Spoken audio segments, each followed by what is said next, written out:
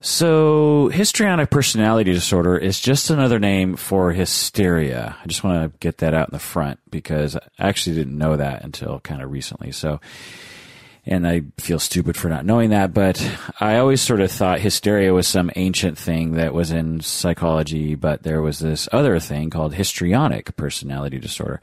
So I just want to let everyone know, histrionic personality disorder is just another name for hysteria. Histrionic is like the adjective version of hysteria. Instead of saying hysterical personality disorder, they just decided to use histrionic personality disorder, probably because the word hysteria or hysterical is associated with other things now in the English language.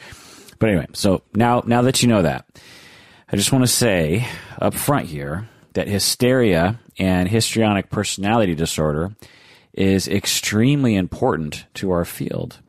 I don't know if everyone knows this. It's perhaps the most important diagnosis in the history of psychotherapy. One could even say that psychotherapy was founded on the treatment of hysteria. For instance, Freud's first patients were hysterical or histrionic. The history of hysteria goes all the way back to ancient Egypt and ancient Greece, which is crazy to think about. And many of these ancient ideas can still be seen in the current thinking about hysteria. For thousands of years, hysteria has been the cornerstone of psychotherapy and psychology, but histrionic personality disorder and hysteria are falling out of favor within the field of psychotherapy. So much so that it was almost left out of the newest diagnostic manual in 2013, the DSM-5. Well, today I'm going to talk about why it was almost left out of the DSM-5 and why it will probably be left out of the next DSM, even though it has a rich history within our field. In this episode, I'm also going to talk about the history of hysteria and histrionic personality disorder. And the history is fascinating. I had no idea how interesting the history is. It involves Hippocrates and Plato and Aristotle and Freud and all these other people. I'm also going to talk about the symptoms of histrionic personality disorder, the social context, the culture around it, why people develop it, what's the genesis of hysteria, what are the common presentations, what does it look like in people, what's the treatment of histrionic personality disorder, and other sorts of things I want to talk about. That is what I've done a deep dive into this topic. I initially was just going to do a short episode on this, but as usual, when I get down a rabbit hole, it's actually been, I don't know, like a month-long rabbit hole of hysteria for me. I've been hysterical about hysteria. And so this is going to be a long one, so buckle up, people. Welcome to the Psychology in Seattle podcast. I'm your host, Dr. Kirk Honda. I am a therapist and a professor. This episode is just for patrons of the podcast, so if you're listening to this and you're not a patron of the podcast, this episode will end before the content begins.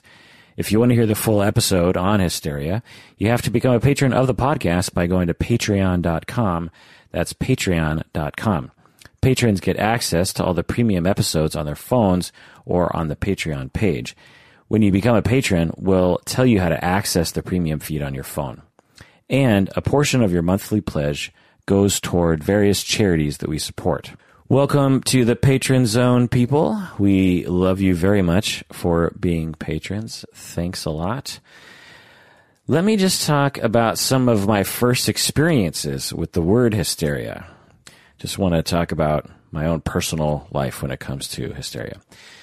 The first, I imagine, the first time I heard the word hysteria was things like just labeling someone as hysterical. I would imagine that it was usually a woman, saying, "Oh my God, look at her, she's so hysterical," meaning that she's overreacting or she's weak. Usually, a woman would be crying over something and he said, "Oh my God, she's so hysterical." It was said in a judgy way, Look at that hysterical woman crying and overreacting and being weak. There's something wrong with her.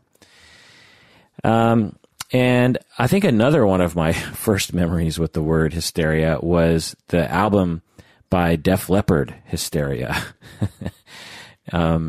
I think Pour Some Sugar on Me is on that album. I remember their album before that I really liked, and then when Hysteria came out, I hated it. I also remember people talking about hysterical, meaning when someone's funny, right? Oh my God, that's so funny. You're so hysterical. It's interesting that the word would evolve into that too. It's just kind of a weird thing. Also, I remember hearing about mass hysteria. I think I heard about it in high school when we were learning about the Salem witch trials, mass hysteria. I learned about it in graduate school when I became a therapist. I remember the professor talking about histrionic personality disorder as someone who was very sexually provocative, someone who seduced their therapist a lot. And I'm sure it was described in more detail to me, but that's all I remembered was that histrionic people seduce their therapists. That's what I remember from graduate school. Then, in consultation with other therapists after I graduated, very occasionally someone would mention that they had a histrionic client. And it was always a male therapist with a female client. Whenever I heard about anyone talking about hysteria, it was always a male therapist claiming that they had a female histrionic client. They would say something like, she came in with a super short skirt on. It was obvious that she was trying to seduce me. She's clearly histrionic, or something like that.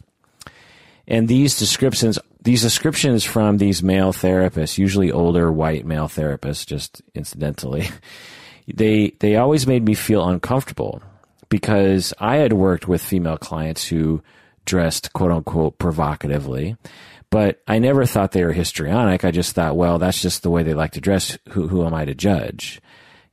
People can dress however they want to dress. Why do I need to instantly think they're trying to seduce me? If some woman walks into my office with, I don't know, a lot of cleavage showing or something, my automatic thought isn't they're trying to seduce me or that they have a personality disorder. I just, it's data. It's like, okay, well, that's how they're dressed. But, usually in my experience, the way people dress is just a matter of their culture. It's just a matter of where they come from and what sort of person they think that they are, and not usually an indication of pathology. Now, that isn't to say that people don't exhibit their characterological issues in their dress, because they absolutely do, but I just don't automatically think if a woman is dressed, provocatively that she's histrionic. It's just not automatic for me. And that's what I would hear. Okay, so then a few weeks ago in group supervision, a supervisee started talking about a client. And I started wondering if this client was histrionic. And so let me go into this just for a second. The therapist in training, my supervisee, she was really upset about one of her clients. The client was being very difficult in therapy, and my supervisee, she didn't know what to do. So I noticed that my supervisee was very upset, didn't know what to do, and so I asked her to tell me more information about this client. And the more I learned about the client, the more I thought the client might be histrionic. For instance, just some data here. And I always switch around the data or keep it vague so that I don't reveal who the client is. So the client was highly animated in session. The client made the therapist feel very afraid. And this was actually the key thing that sort of made me go down the road of asking about histrionic, was because it seemed as though, because, for many supervisees, they'll be talking about a client and they'll say, yeah, this client, I don't know what to do. But they don't necessarily feel threatened by the client. They'll just be like, oh, this client feels stuck or something. But this supervisee seemed to be indicating that she felt threatened by the client, even though the client wasn't saying anything overtly threatening. And so I asked her, I said, do you feel afraid of the client? And she said, yes, I feel very afraid of the client. And then I say, well, has the client done anything aggressive or threatened you in any overt way? And the therapist said sheepishly, no, actually, I don't know why I'm afraid of this client. And that usually is an indicator of a personality disorder, usually cluster B, right? So that was my first indication. Okay, we might be looking at borderline, psychopathy, maybe histrionic. And I got more information. The supervisee, she told me that she never felt like she was having a real conversation with the client. She told me that the client was very demanding in session and could not tolerate it if the therapist focused on the child instead of the mother. The client, because the client came in with her child, her son. The client was not able to function with a team of professionals helping her, and she would say things and do things that would suck people into helping her and taking care of her. Another indication there. The client would shoot herself in her own foot often, if you know what I mean. The client could be described as very dramatic by others. The client reported feeling empty when she slows down. The client would say highly provocative things in session in front of her child. Things like, "I'm going to get my kid drunk so he will calm down." Or, "Maybe I should just give my kid up for adoption." And so this client would repeatedly say things like this to the therapist, even though the therapist would strongly discourage this sort of behavior in session.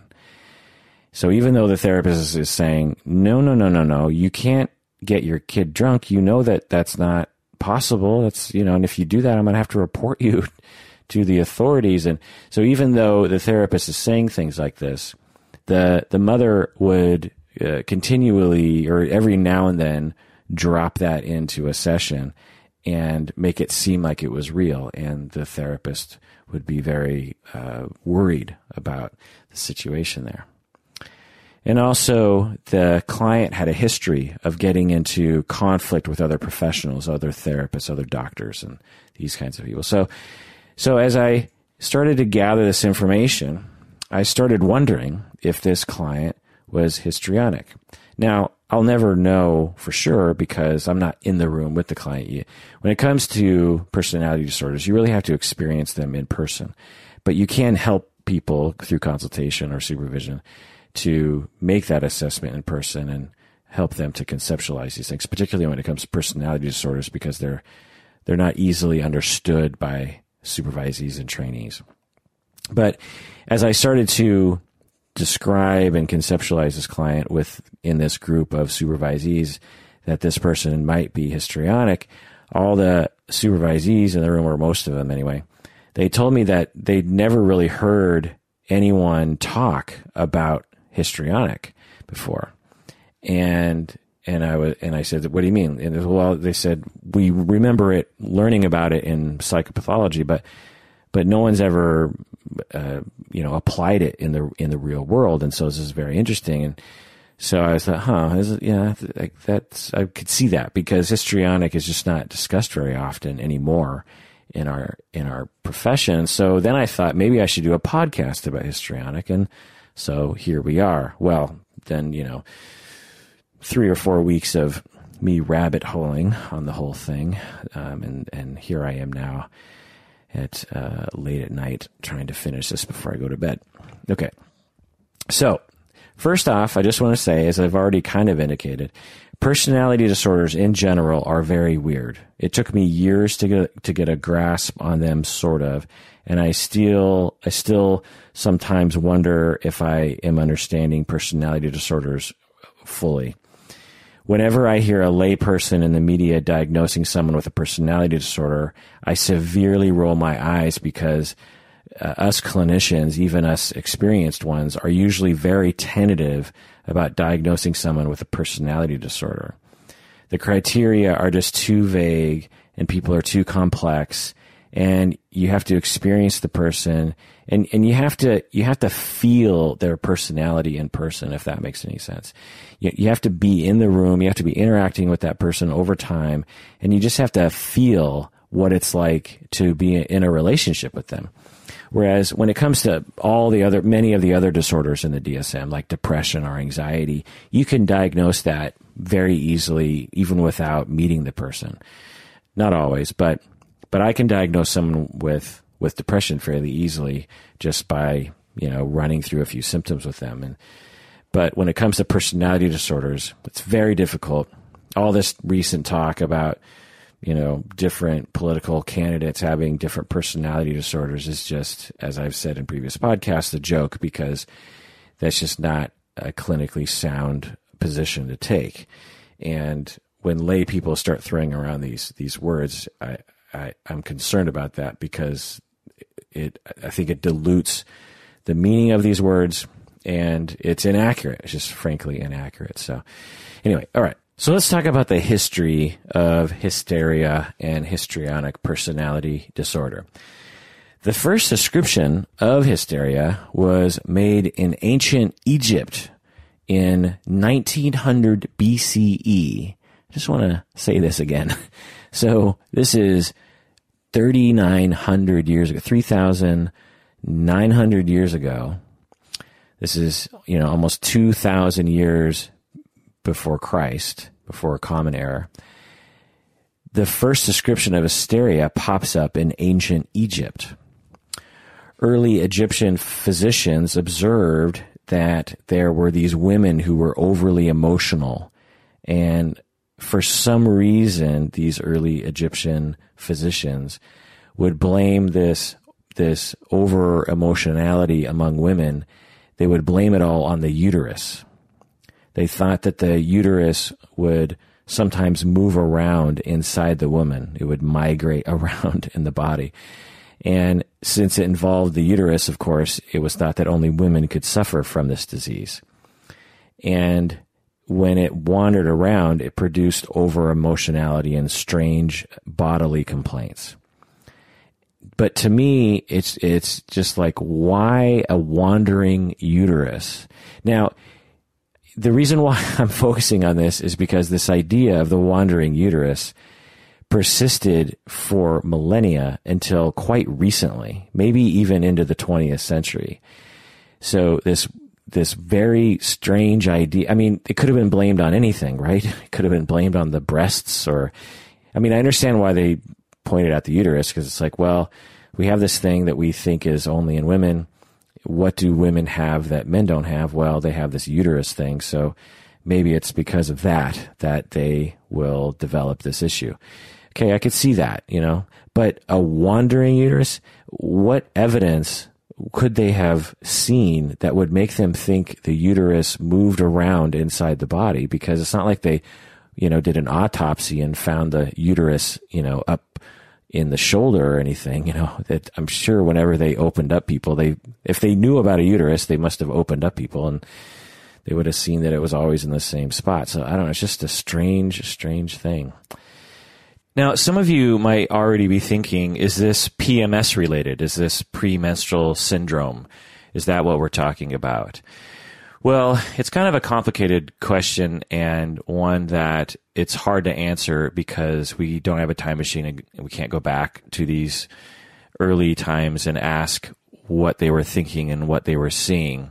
But it seems likely that at least PMS was at least somewhat related. But as we move forward in the story, you'll see that the symptoms associated with hysteria and histrionic are much broader or even just completely different than the symptoms that we usually associate with PMS today. PMS today we would associate with mood swings, with being tired, with cramps and bloating and other kind of pain, sleep problems, this kind of thing. We're pretty familiar with that. And as I go forward, you'll hear that the symptoms associated with hysteria are sometimes including those, but really much broader than that. Things like depression, actual ongoing depression, psychosis. We don't think of psychosis or delusions or hallucinations. We don't think of that as being associated with PMS. Nervous system problems like being numb, your legs going numb, other conversions, other somatic problems, seizure disorders. We don't usually think of PMS being associated with seizures. It just seems to me that so this is just my guess as to what was happening.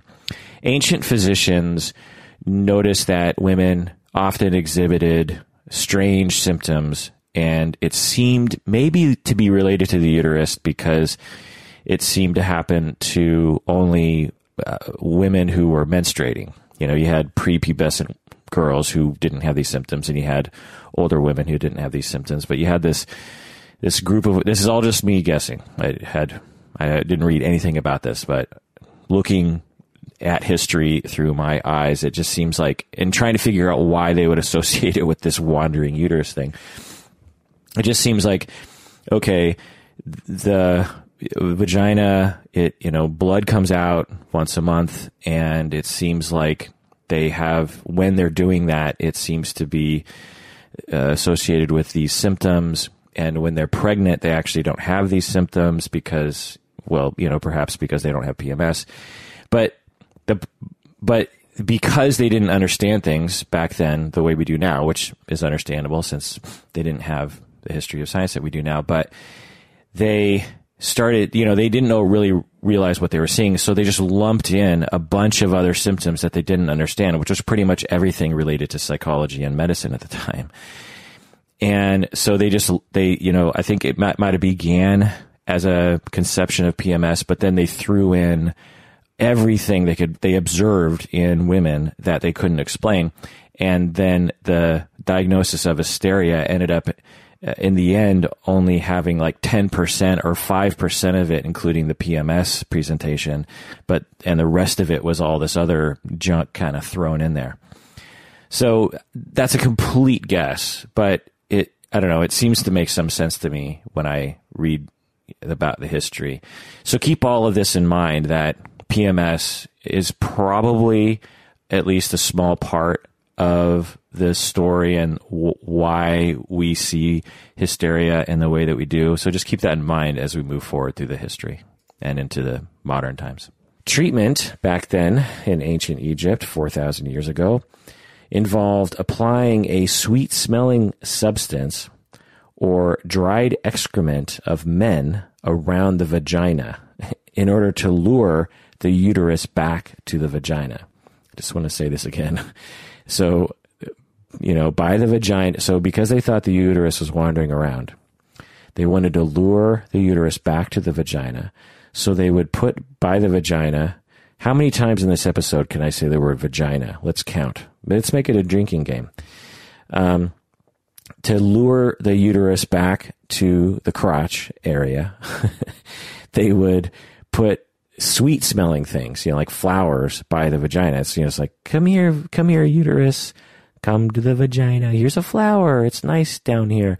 Or they would put dried man poo. So either, something that smelled nice, or they would take the poo of a man that was dried and they'd put it by the vagina, and that would coax the uterus back to the vagina. Okay. So now the wandering uterus thing, bizarre.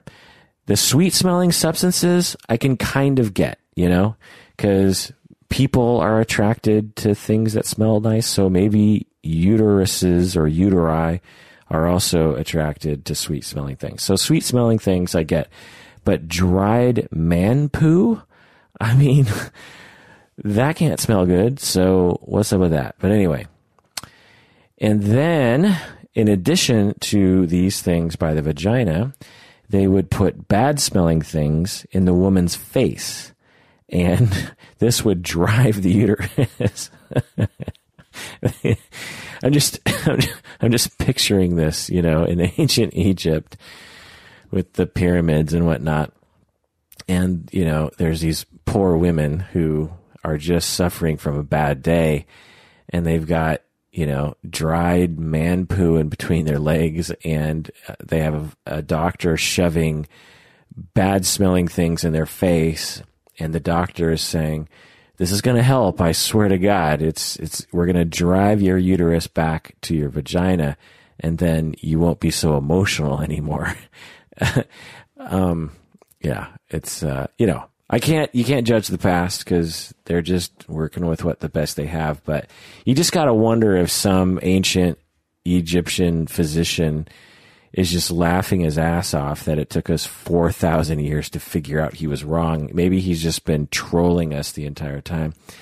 Anyway, Now, it's difficult to tell what was really happening back then because we just have, very minimal documentation of what was going on. But there's enough evidence to me, anyway, to conclude that this was all a form of sexism. It's like, oh, these annoying women, because the men controlled everything, right? So you got, these women being annoying and overly emotional, and why are they always complaining? And they have all these physical complaints, and they just need to stop bothering me. Oh, I wonder what's wrong with them. There must be something wrong with these human beings, these women, these pesky women, and all their stupid complaints about wanting equal rights and stuff. And so it must be their uterus, there must be something wrong with it. I mean, it's a similar thing is said about men, today. It's like, well, men and with all their violence and all their craziness and stupidity, it must be their testosterone, right? You'll hear that. You'll see, testosterone, it's such a bad thing. We need more estrogen in our, it's a similar kind of thing. You see it all the time. But anyway, so it's like, it must be their uterus, these pesky women and their uterus. But I'll get more into the sexism later. Just want to drop that in right there. Okay. So after the ancient Egyptians, who talked about hysteria almost 4,000 years ago, the ancient Greeks learned of this disorder from the Egyptians, and they renamed it, the Greeks renamed it hysteria. So hysteria means uterus, it means of the uterus. So hyster in Greek means uterus. Hyster is Greek for uterus. And so hysteria literally means of the uterus. It'd be like calling a headache brainia, like, oh, she's suffering from brainia. Well, it's the same with hysteria. She's suffering from hysteria, or she's suffering from of the uterus. She's her uterus is acting up, essentially, is what hysteria means. Early Greek mythology talked about Melampus, who was a mythological Greek physician. And this myth is considered to be the foundation of the concept of hysteria within Greek culture. Melampus, this, fabled doctor, was called upon to treat a bunch of virgins. In this myth, the virgins were refusing to honor a huge penis symbol, or the phallus. I'm not making this up. Apparently, in ancient Greek culture, which is, like 3,000 years ago or something, there were these huge penises or phalluses that were representations of the gods of some sort. But anyway, everyone was upset with these virgins for not honoring the huge penises. And so these virgins were worried that some things, that the townspeople were going to punish them. So they fled into the mountains.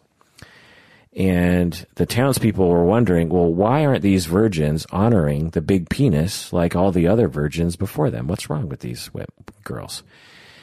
So they figured, well, they must be mentally ill. It couldn't possibly be that they just don't want to worship a big penis. There's something must be wrong with their soul.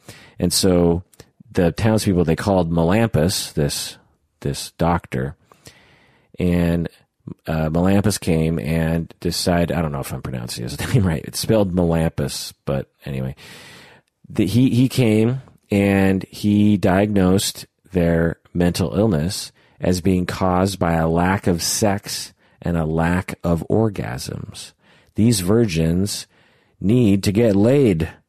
So he, went to them in the mountains and gave them special herbs that were supposed to help them, and he encouraged them all to have sex with strong men. The prescription was get laid by a strong dude, and these virgins did, and they were cured of their mental illness, and they returned to civil society where everyone honored the big penis. So later in history, closer to modern times, in the 5th century BC, so this is 2,500 years ago, in case you're wondering, Hippocrates who is considered to be the father of modern medicine. He was the first to coin the term hysteria.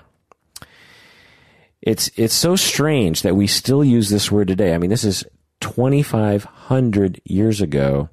This dude in Greece, says, let's call it hysteria because it has to do with the uterus.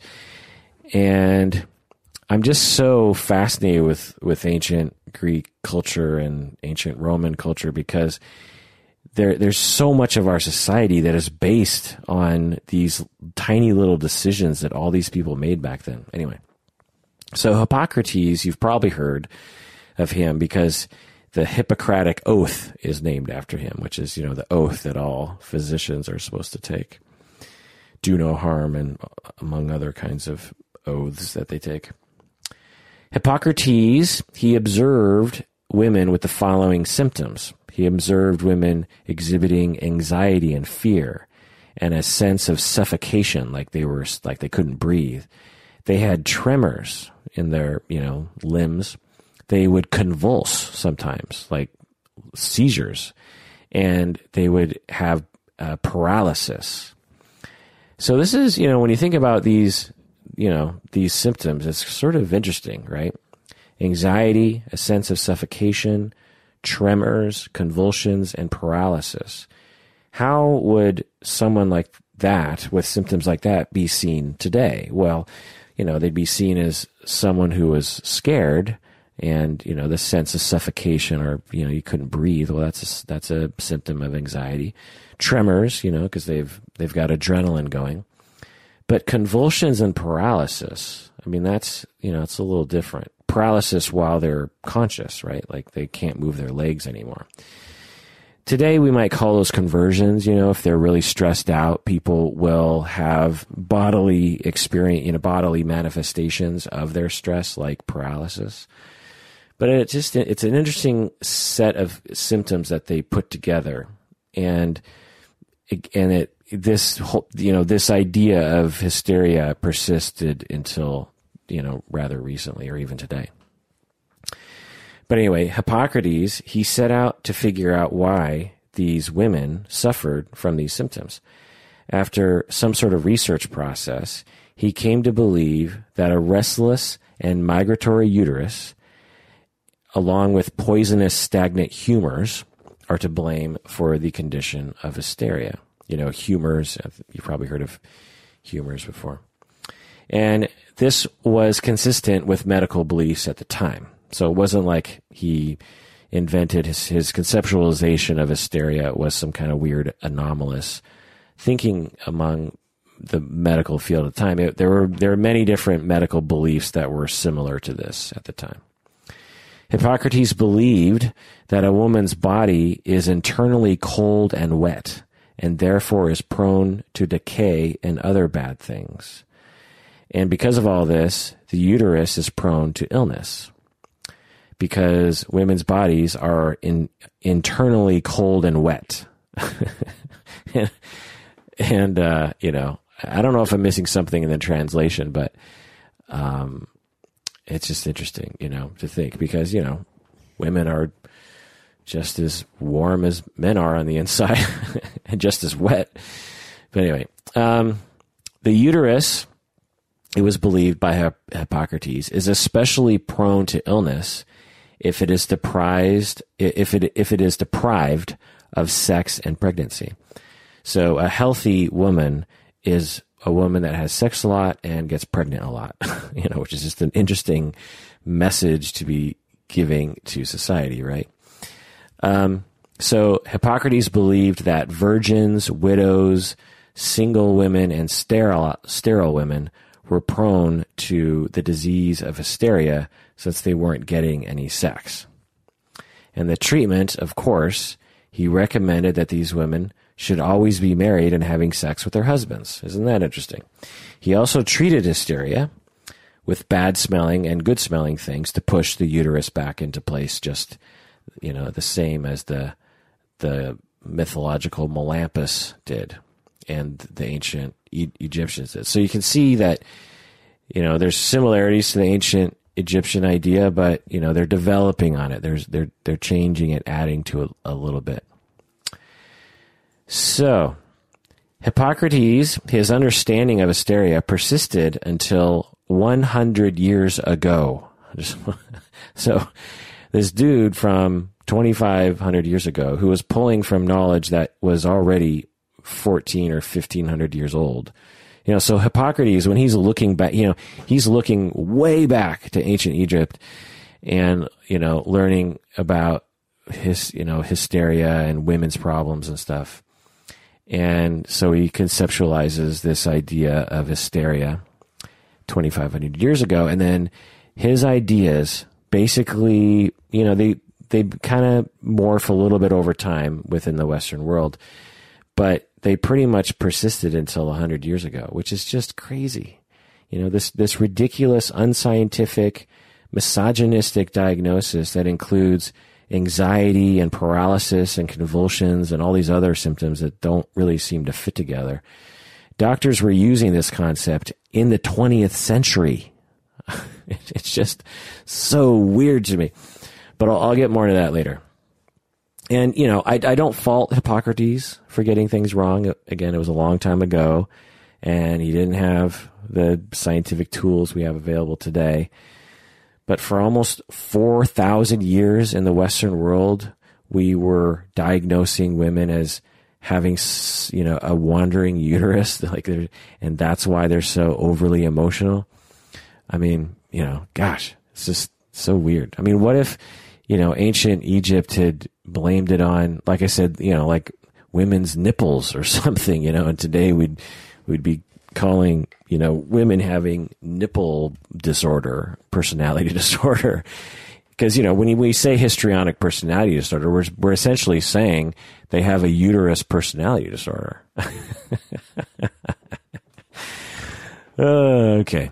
So after Hippocrates in 360 BCE, so we're still talking, almost 2,400 years ago, Plato wrote about how when a woman's uterus wanders around like a wandering animal, it blocks things and causes disease, similar to Hippocrates. Plato argued that the uterus is sad when a woman is neglected of sex and neglected of being pregnant, same as Hippocrates. Then Aristotle followed in Plato's footsteps and also believed in this wackadoodle idea. Okay, so skipping forward in time to the 1st century AD, Soranus, a Greek physician practicing in Alexandria and Rome, and he was also the founder of scientific gynecology and obstetrics, the first OBGYN, shall we say, Soranus.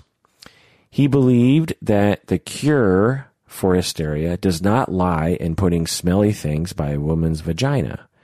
He believed the cure lies in sexual abstinence and in hot baths, in massage, and in exercise. So this is very interesting. So we have this minor shining beacon in the history of hysteria, in the even within the very culture that was staunch believers in the wandering uterus thing. We have this guy Soranus who was very focused on the health of the vagina and the health of the birthing process. So he probably spent a lot of time with women and could probably heard a lot more from them and got their trust. And he's like, you know what, putting smelly things, and putting nice smelly things by the vagina, that doesn't seem to work, because why would it work, right? And he starts figuring out, okay, I have these overly emotional women with all these, all these complaints, these bodily complaints. And, it's interesting that sexual abstinence, not more sex, actually helps. Now, that one's a bit of a strange one because it's hard to know what that, actually meant. But it could mean in a, heavily misogynistic culture, it could mean that the women could take a break from having to deal with their husbands. But he also found that hot baths helped. I mean, today you're going to find doctors and therapists prescribing hot baths to all sorts of people as a stress reliever.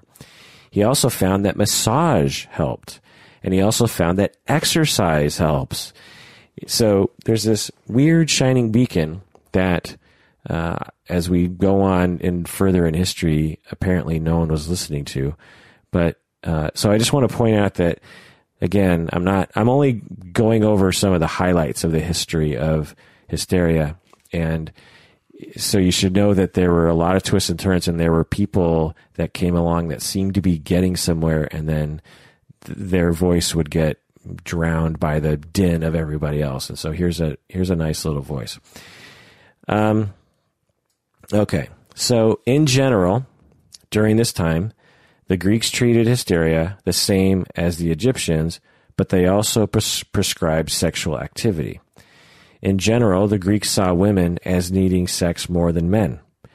And when women didn't get enough sex, they might develop hysteria. That's what they believed. In other words, they might start complaining and getting emotional and having stress, bodily, symptoms. So the prescription was to have sex with them. Essentially, in a way, you could see it as it's a way to get them to be quiet and docile. That's my interpretation.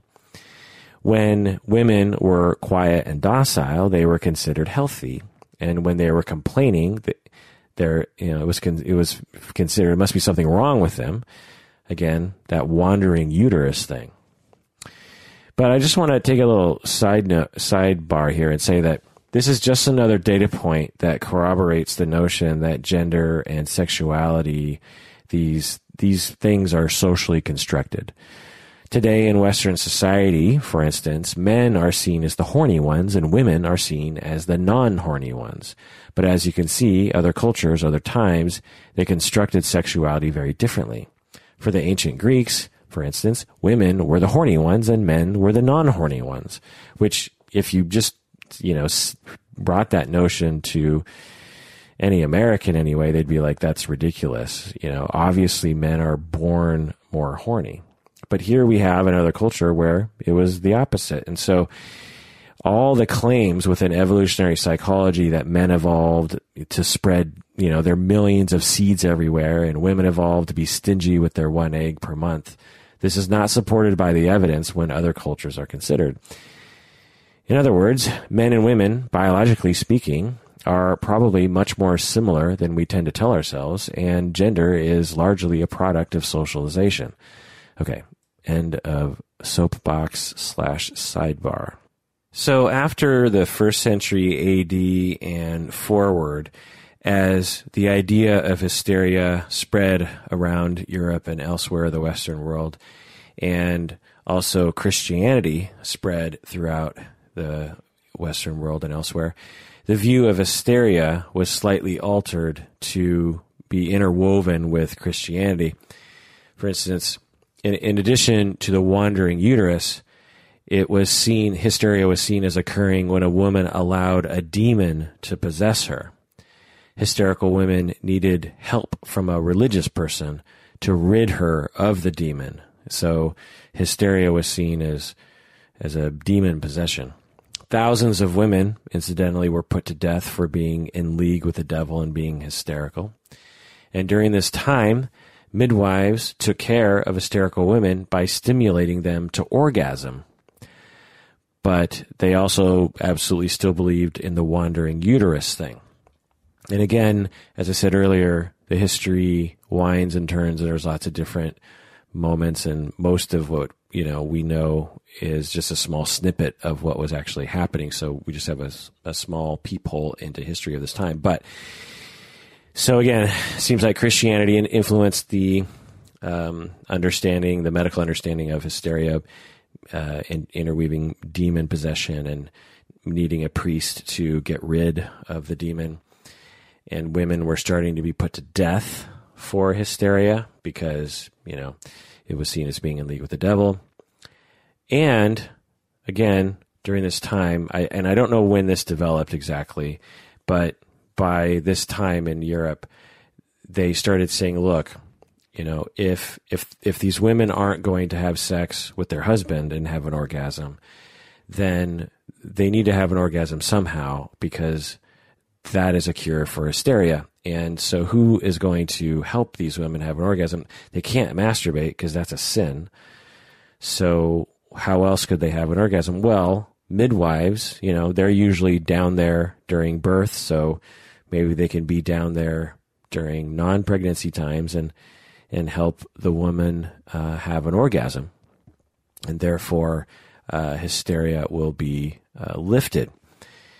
This is a very interesting element in the history of hysteria because you just think about these women, living in a time when masturbating was considered a sin, and, the likelihood of their husbands being good lovers, educated lovers, or giving lovers was pretty low. And so you have all these women walking around having never experiencing orgasm, or just maybe not enough anyway. And they, as a consequence, get stressed out and irritable and, backed up, as we used to say in college. And then they say, well, someone's got to help these women. Well, how about these midwives? And then these women start having orgasms, and then they stop being irritable, and they start having a happy look on their face, and they start looking forward to the day. And they think, oh, okay, well, so midwives giving women orgasms must rid them of the demon inside of them, which is, probably an apt metaphor for what was really happening. Okay. So there's a long and interesting story of hysteria from AD, the first century AD, forward until the 1600s. But I'm going to skip over 1600 years because it just wasn't as notable as what was happening in the 1600s. So just think about that, okay? In terms of the assessment and treatment of and the conceptualization of hysteria seemingly remained fairly similar to the way the Greeks saw it, and maybe even how the Egyptians saw it throughout the Western world. Year after year after year, just thousands of physicians and perhaps millions of patients being treated in exactly the same way, for over and over and over again. It's just interesting to think about how stable bad ideas would be, Okay, so now we skip forward to the 1600s, and there were epidemics of hysteria during this time. It was cropping up everywhere. People were afraid of it, like the way people are afraid of terrorism today.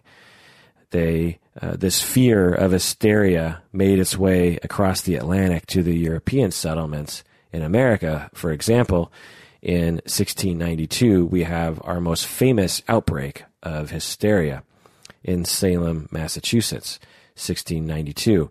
2 girls were observed having fits in which they were crying, screaming, and moaning, and they were observed as having their bodies convulsing, and they would babble incoherently. Other described symptoms. So soon you had a bunch of other people exhibiting this hysteria. It started spreading like wildfire through Salem, Massachusetts. Other symptoms were staring, into nothing, making raucous noises. It was this, raucous, I don't know what that exactly means, but making muffled noises, uncontrollable jumping. So just picture that one. Sudden movements, very sudden movements, and a number of other symptoms. This, we just imagine this. This sounds just so weird to me, These teenage girls crying and then screaming and then moaning and then convulsing and then babbling and then staring into the distance and then making muffled noises and then jumping around uncontrollably like they can't stop themselves, and then sudden movements and other symptoms. And it just sounds so weird to me, And I wish we just had videotapes of this, but of course we don't. Eventually, once the dust settled, 19 girls and women were hanged as witches in Salem, and over 100 were sent to prison. So there were many, many witches who were suffering from hysteria. So again, we have this mixture in Christianity of this old Egyptian Greek notion of hysteria mixed in with the Christian notion of demon possession. And so it's this cultural amalgamation of these things. Incidentally, there have been a number of theories about what these women and girls were actually suffering from. Some think it was perhaps a poisonous fungus that was giving them these symptoms. Many people today think that they were just rebelling against oppression, that they were labeled as witches because they were actually fighting back against the system as early feminists, but it's hard to know. Some people think it was stress-related. Some people think it was a mob mentality. We'll probably never know the answer to this, but with the little I know about it, which isn't very much, it seems to me to be a contagious conversion. You know, like the way a yawn is contagious, or the way a fad is contagious, like wearing weird socks of some kind, spreads its way through the population. It would seem to me that one girl probably started acting weird for some unknown reason, and then it just spread through the population like a yawn does through a population. Okay, so in the 1600s, hysteria was still conceptualized as the way Hippocrates saw it in ancient Greece. So this is about 3,500 years after ancient Egyptians first conceived of this idea, or the documentation of that first idea. In the 1600s, this is 2,100 years after Hippocrates first coined the term hysteria. And Western physicians around the globe were still diagnosing women with hysteria in a very similar way to Hippocrates. This is just so strange to me. But again, as I said earlier, we have to be careful when we judge people of the past through our contemporary eyes. By the way, it should be noted that there were women physicians during this time, and they also ascribed to the same conceptualization of hysteria as men did. There were some notable slight variations, but for the most part, even the women physicians ascribed to hysteria in this strange way about the uterus wandering and about needing orgasm and that kind of stuff. Okay. So now, 1600s, moving forward, we enter the modern age, the Renaissance, the age of discovery, the Enlightenment, age of enlightenment. We finally see the development in the Western world of early scientific methods and the value of empirical science rather than just following myths and tradition. People start questioning myths. They start actually saying, well, is it really about the uterus? Let's really look at this. For instance, English physician Thomas Willis, who practiced in the 1600s, Willis believed that hysteria was not attached to the uterus, but rather related to the brain. Whoa! 3,500 years, and this English guy, Thomas Willis, comes along and just says, you know what? I don't think hysteria has anything to do with the uterus. It's probably something related to the brain.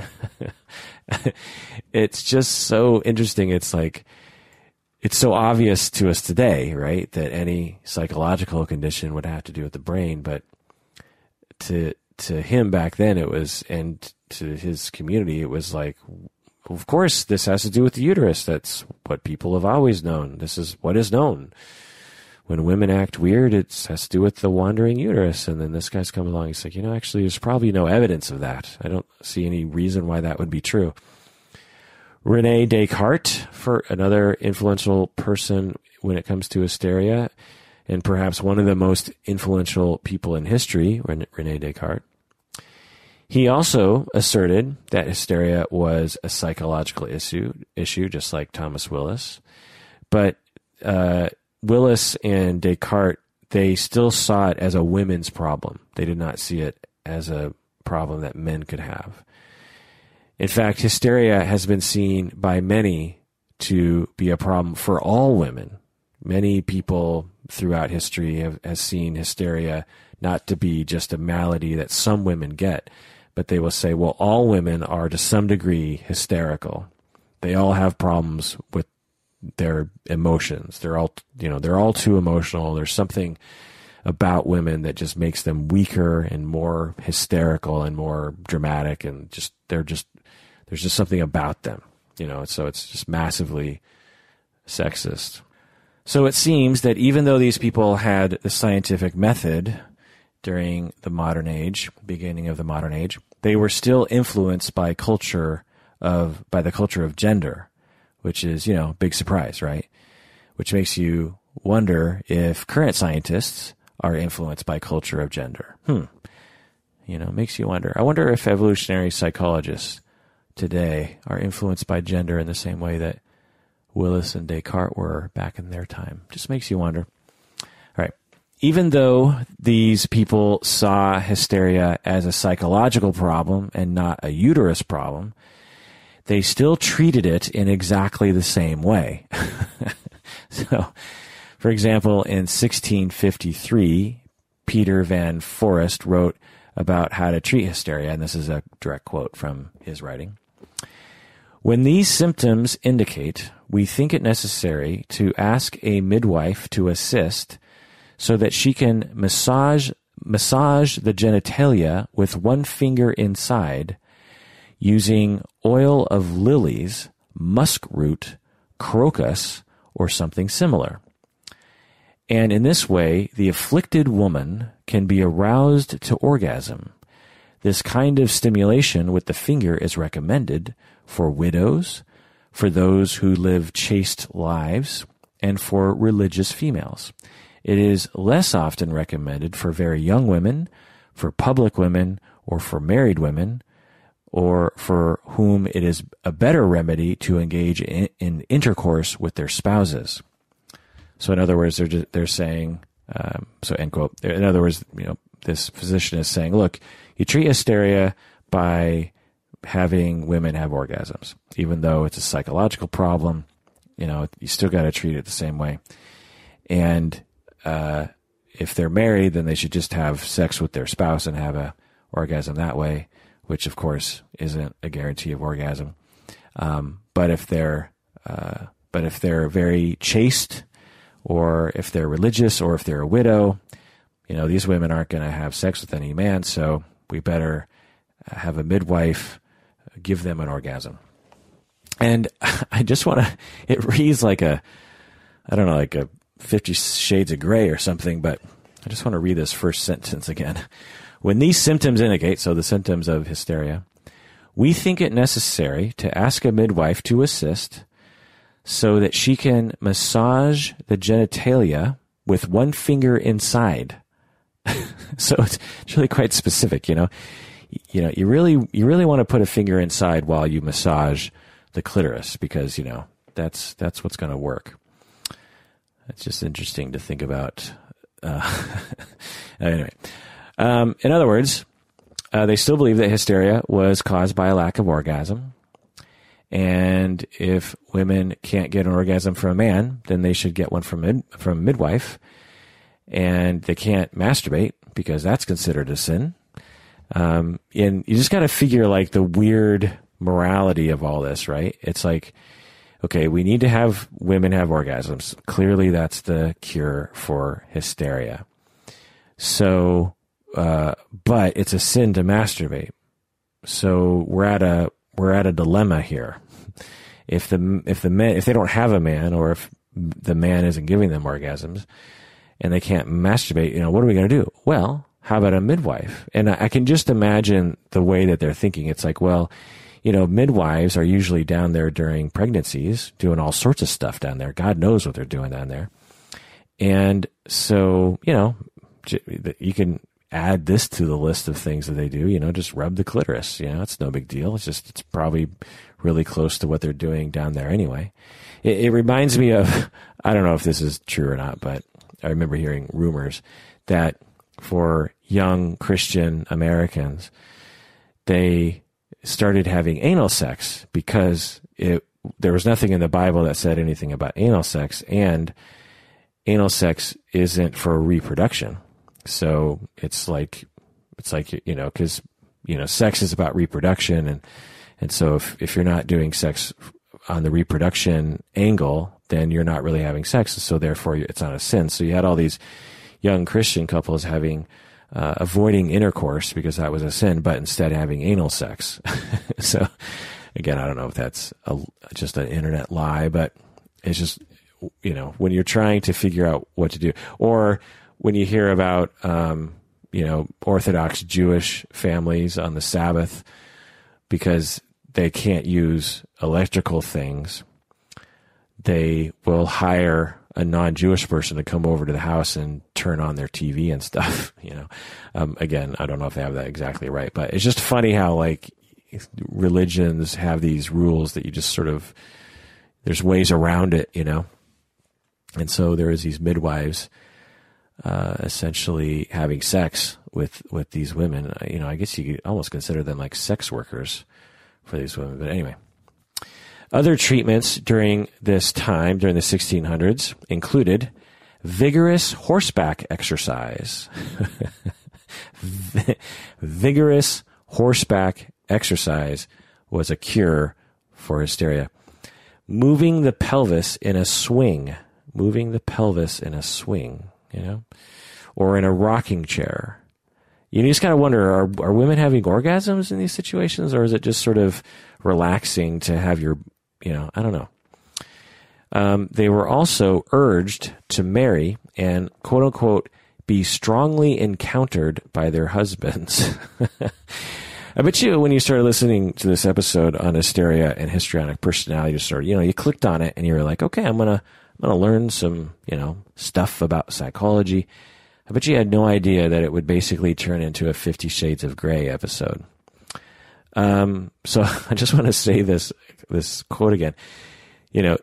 A treatment, you'd go to your physician, you'd have all these somatic complaints and emotional complaints, and the doctor says, okay, well, I know you haven't gotten married yet, but I really want you to find a man, get married, and as soon as you can, I want you to be strongly encountered by your husband. Strongly encountered. Not just encountered.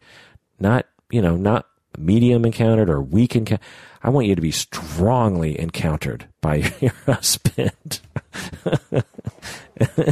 It's like, Bill Clinton saying, I was not strongly encountered by that woman. For you couples out there, the next time you want to have some mommy and daddy time, or mommy time, or daddy time, just go up to your partner and say, honey, I would like to be strongly encountered by you tonight. Can you meet me in the bedroom?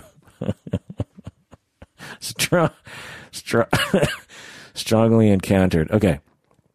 In 1680, so we're still in the 1600s, still beginning the modern age, another English physician, Thomas Sydenham, he was perhaps the first to recognize that the label hysteria was being used for almost all diseases associated with women. He asserted that the term hysteria was too broad to be meaningful in a medical sense.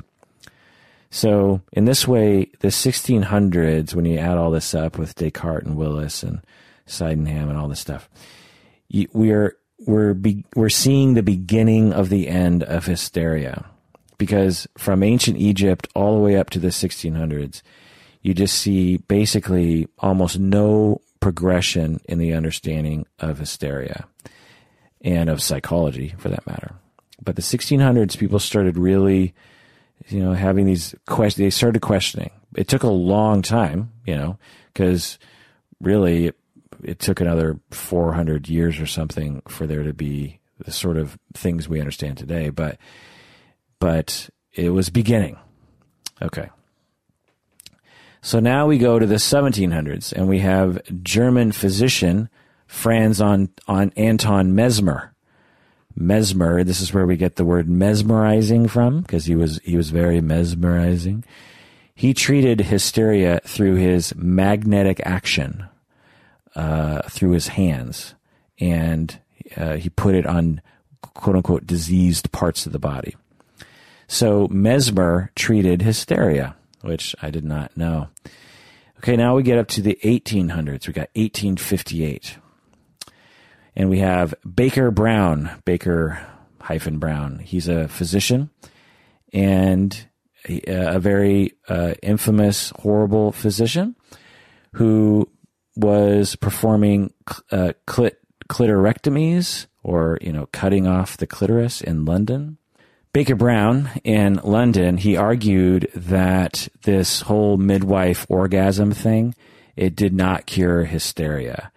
And he actually thought it just made it worse by making the patient more horny. So he's seeing these hysterical women, irritable with all these bodily complaints and, sexuality problems. And he's saying, look, if you give them an orgasm, it just makes them worse. It just makes them want it more. So he decided instead to go the opposite direction, and he would cut the clitoris off without the patient's consent.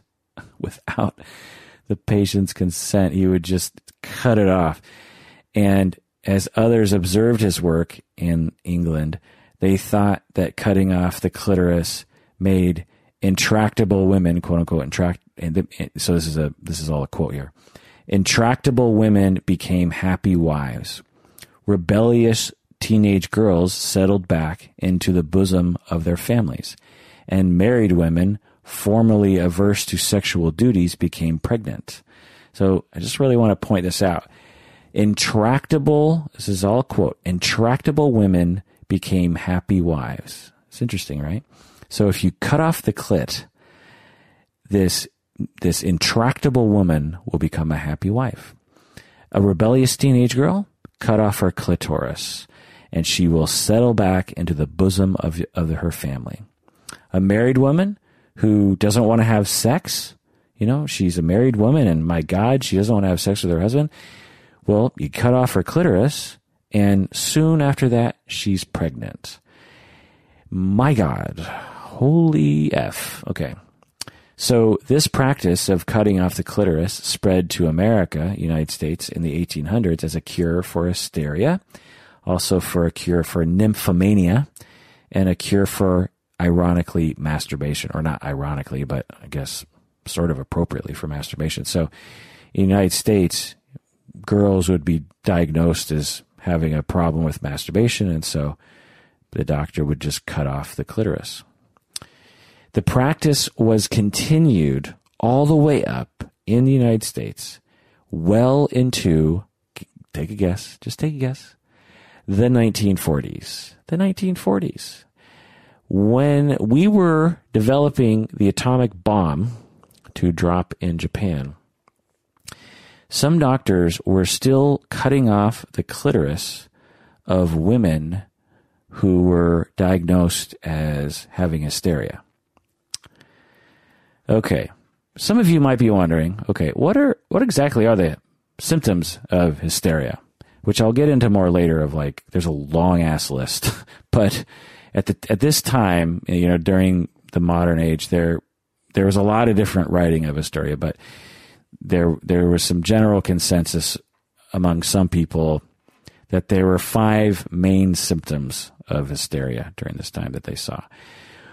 Numbness, so some part of your body was numb. Another symptom was amnesia, some memory loss of some kind. The third symptom was a lack of willpower. You just couldn't get going. The fourth symptom was motor control problems. So some kind of, like that jumping, uncontrollable jumping, or just uncontrollable convulsions or tremors or something. And then the fifth symptom was a modification of character. Modification of character. So numbness, memory problems, lack of willpower, motor control problems, and modification of character. This is so strange because if you presented these 5 symptoms to a current psychologist, they would not lump these into one disorder. You know, if you're numb in part of your body, they would probably assume, or I would, the most likely answer is there's some kind of nervous system problem, like a pinched nerve, or, you know, like you have a sciatica thing, or, you know, like, I'm not a physician, so I don't know, but I would assume if you have numbness in part of your body, it's probably a physical thing. If someone had amnesia, I would think they had a brain injury, like a stroke or a blow to the brain, or I might think maybe drug abuse, because you can have blackouts or brain injuries through drug abuse. Or I would think dissociation or something like that. But I wouldn't put the numbness with the amnesia. This third symptom, lack of willpower, I would think depression or grief or stress or PTSD, or, you know, that's how I would conceptualize it. I definitely wouldn't put the numbness with the lack of willpower. I might put amnesia with the lack of willpower. You know, if someone's been abused and traumatized, they might have some memory problems along with some depression. And then this fourth symptom, motor control problems. Again, I would assume some sort of biological nervous system disorder, Parkinson's, or, you know, I'm not a biologist, so I don't know. But if someone was having problems with their motor control, I would figure it's probably not psychogenic. But, you know, what do I know? And then this fifth symptom of modification and character. I'm not exactly sure what they meant by that, but I would think, again, depression or PTSD or some other kind of problem. And but instead, these people in the 1600s, 1700s, 1800s, they would say, oh yeah, this is obviously a classic presentation of hysteria. And it's just so strange to see how we conceptualize disorders differently at different times, you know? Okay, now we've gotten to the good stuff. We've gotten to the good part of history where things really start happening. Okay, so the main reason we talk about hysteria and histrionic today is because of French neurologist Martin Charcot. I don't know how to pronounce his name. Well, I'm just going to call him Charcot. Okay. Charcot was studying hysteria in the late 1800s, mid to late 1800s. Charcot believed that hysteria was caused by a hereditary degeneration of the nervous system. So he thought of it as a biological problem with the nervous system that you acquired through, you know, from your parents. He believed it to be actually more common among men than women, which is very strange indeed, right? Charcot believed that more men suffered from hysteria than women. So this is quite a departure from the original conceptualization of hysteria. And so you think, okay, Charcot is a good guy. You know, he's starting to de-sexistize this idea of hysteria. But then we go to the next part here. So in the 1870s, he was practicing in Paris, Charcot. It's a very exciting time for Paris. Lots of art and other things happening in Paris. Charcot, well, he worked at a large women's hospital, and he turned it into a tourist attraction. He invited hundreds of people each week into the hospital, where he would display his hysterical patients for everyone else to gawk at. It's just terrible. It sounds awful. So he would take these suffering women in the hospital, and he would display them for all these, you know, ticket buyers, and, you know, just parade them out like a bunch of freaks or something. And it's just awful. There's actually a famous painting. If you just look up Charcot and hysteria, there's a famous painting of Charcot.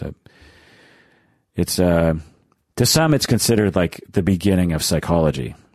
because modern psychology was really beginning at this time, and Charcot was a major figure. Okay. The next major figure in history of hysteria is another French person by the name of Pierre Genet. He was a psychologist and a psychotherapist. He is a major figure. If you've never heard of Genet, now you're gonna. Genet studied under Charcot, and Genet was fascinated by Charcot. Charcot was very charismatic. He sold a lot of tickets to his shows, and people were very fascinated by him. And Genet was one of those people that was very fascinated by him. And Genet, upon studying hysteria himself, he started actually wondering if orgasms had anything to do with hysteria or not. And he started actually thinking, you know what? In my observations of these patients with hysteria, I don't think it has anything to do with orgasms. And clearly it doesn't have anything to do with the uterus, just like a lot of my predecessors have already said. It has to do with the brain. But he started that the big thing that he did is he asserted that hysteria was caused by trauma. Boom. Nuclear bomb goes off in psychology and in the world. We have almost 4,000 years of silliness about hysteria.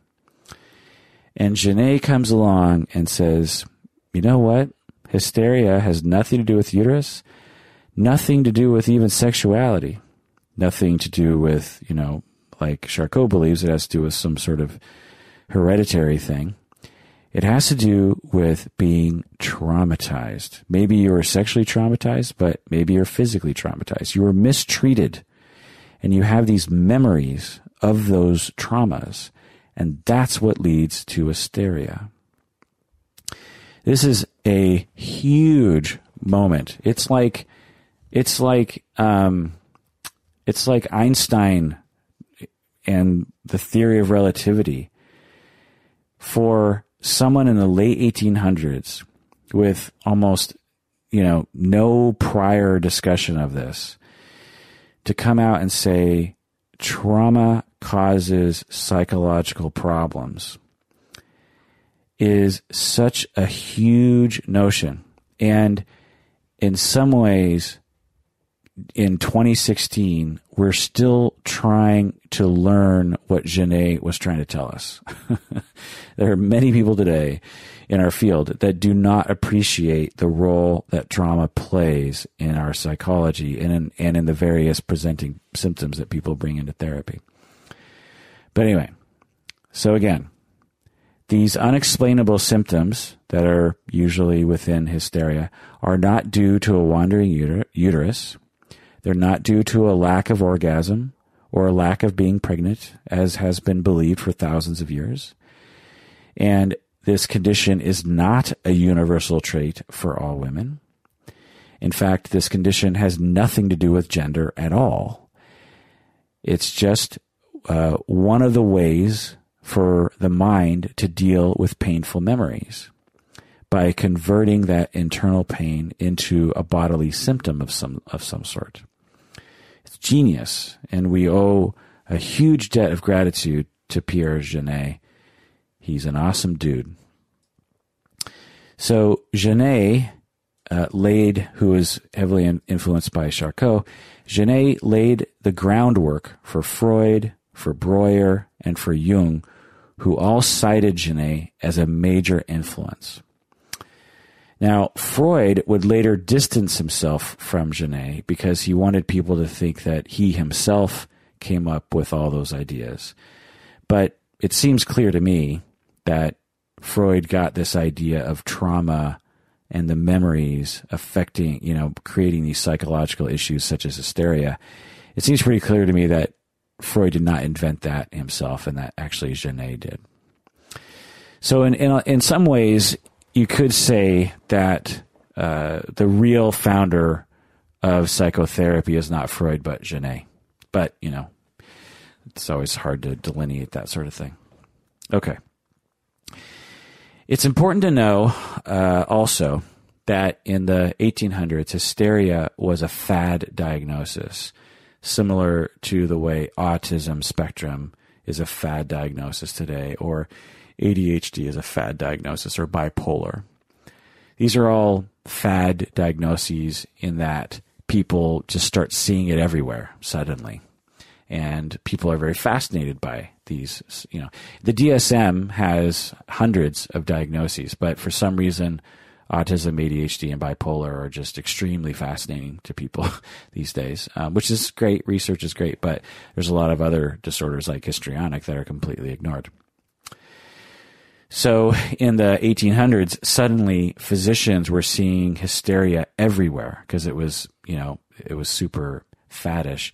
And Charcot, who, in France was talking a lot about hysteria, he was the one who perhaps made it into a fad. So, okay, let's get back to the 1870s. So we went a little bit forward into Pierre Genet. Let's go back. We're back in Paris. Charcot is inviting hundreds of people each week into the hospital where he displays his hysterical patients for everyone to gawk at. Well, one of the audience members was Sigmund Freud, who was young at the time, in his late 20s.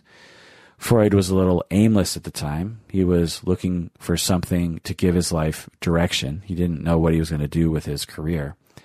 And when Freud met Charcot, he became fascinated with Charcot and his work. As a result, Freud became one of Charcot's students from 1885 to 1886, similar to Pierre Genet. So Pierre Genet and Sigmund Freud were both students of Charcot.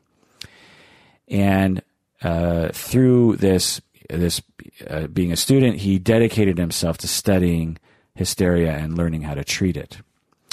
Soon after that, just a few years later, in 1889, Freud published his second work, and perhaps his initial seminal work, Studies of Hysteria.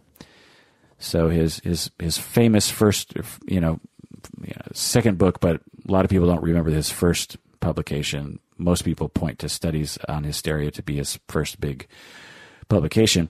He wrote it with his colleague, Joseph Breuer.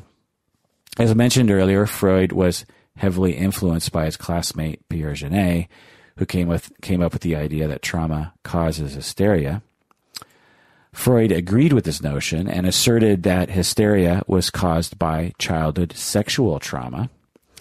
He stated, here's a quote, "I therefore put forward the thesis that at the bottom of every case of hysteria, there are one or more occurrences of premature sexual experiences, occurrences which belong to the earliest years of childhood, but which can be reproduced through the work of psychoanalysis in spite of the intervening decades," unquote. This is also genius. And so much of what came later from Freud and the neo-Freudians would obscure this wonderful, wonderful statement and assertion that he was making early. He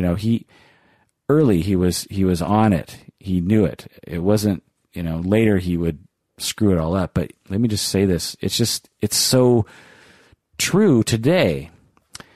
Quote, "I therefore put forward the thesis that at the bottom of every case of hysteria, there are one or more occurrences of premature sexual experiences," unquote. So, it's just such a cool thing to see Freud come up with that. It's just great. Of course, he was heavily influenced by Genet, but he articulated it very well. And he also added how to treat it, which was very important. He worked very close with Breuer, who was older than Freud at the time and perhaps his mentor. But anyway, so Breuer was working with his patient, Anna O, or Bertha Pappenheim. Anna O was her pen, I don't know what you call it, her alias. But anyway, so Breuer, who was Freud's colleague, Bertha Pappenheim, was being treated by Breuer. Bertha was 21 years old. Her father was dying and then did die, and she was very stressed out about that. So she had a lot of psychological symptoms related to the grief and the loss of her father. And as she was being treated by Breuer, she discovered that when Breuer asked her questions about her life and about her symptoms and about her traumas, later on, Bertha found that she had less hysteria symptoms.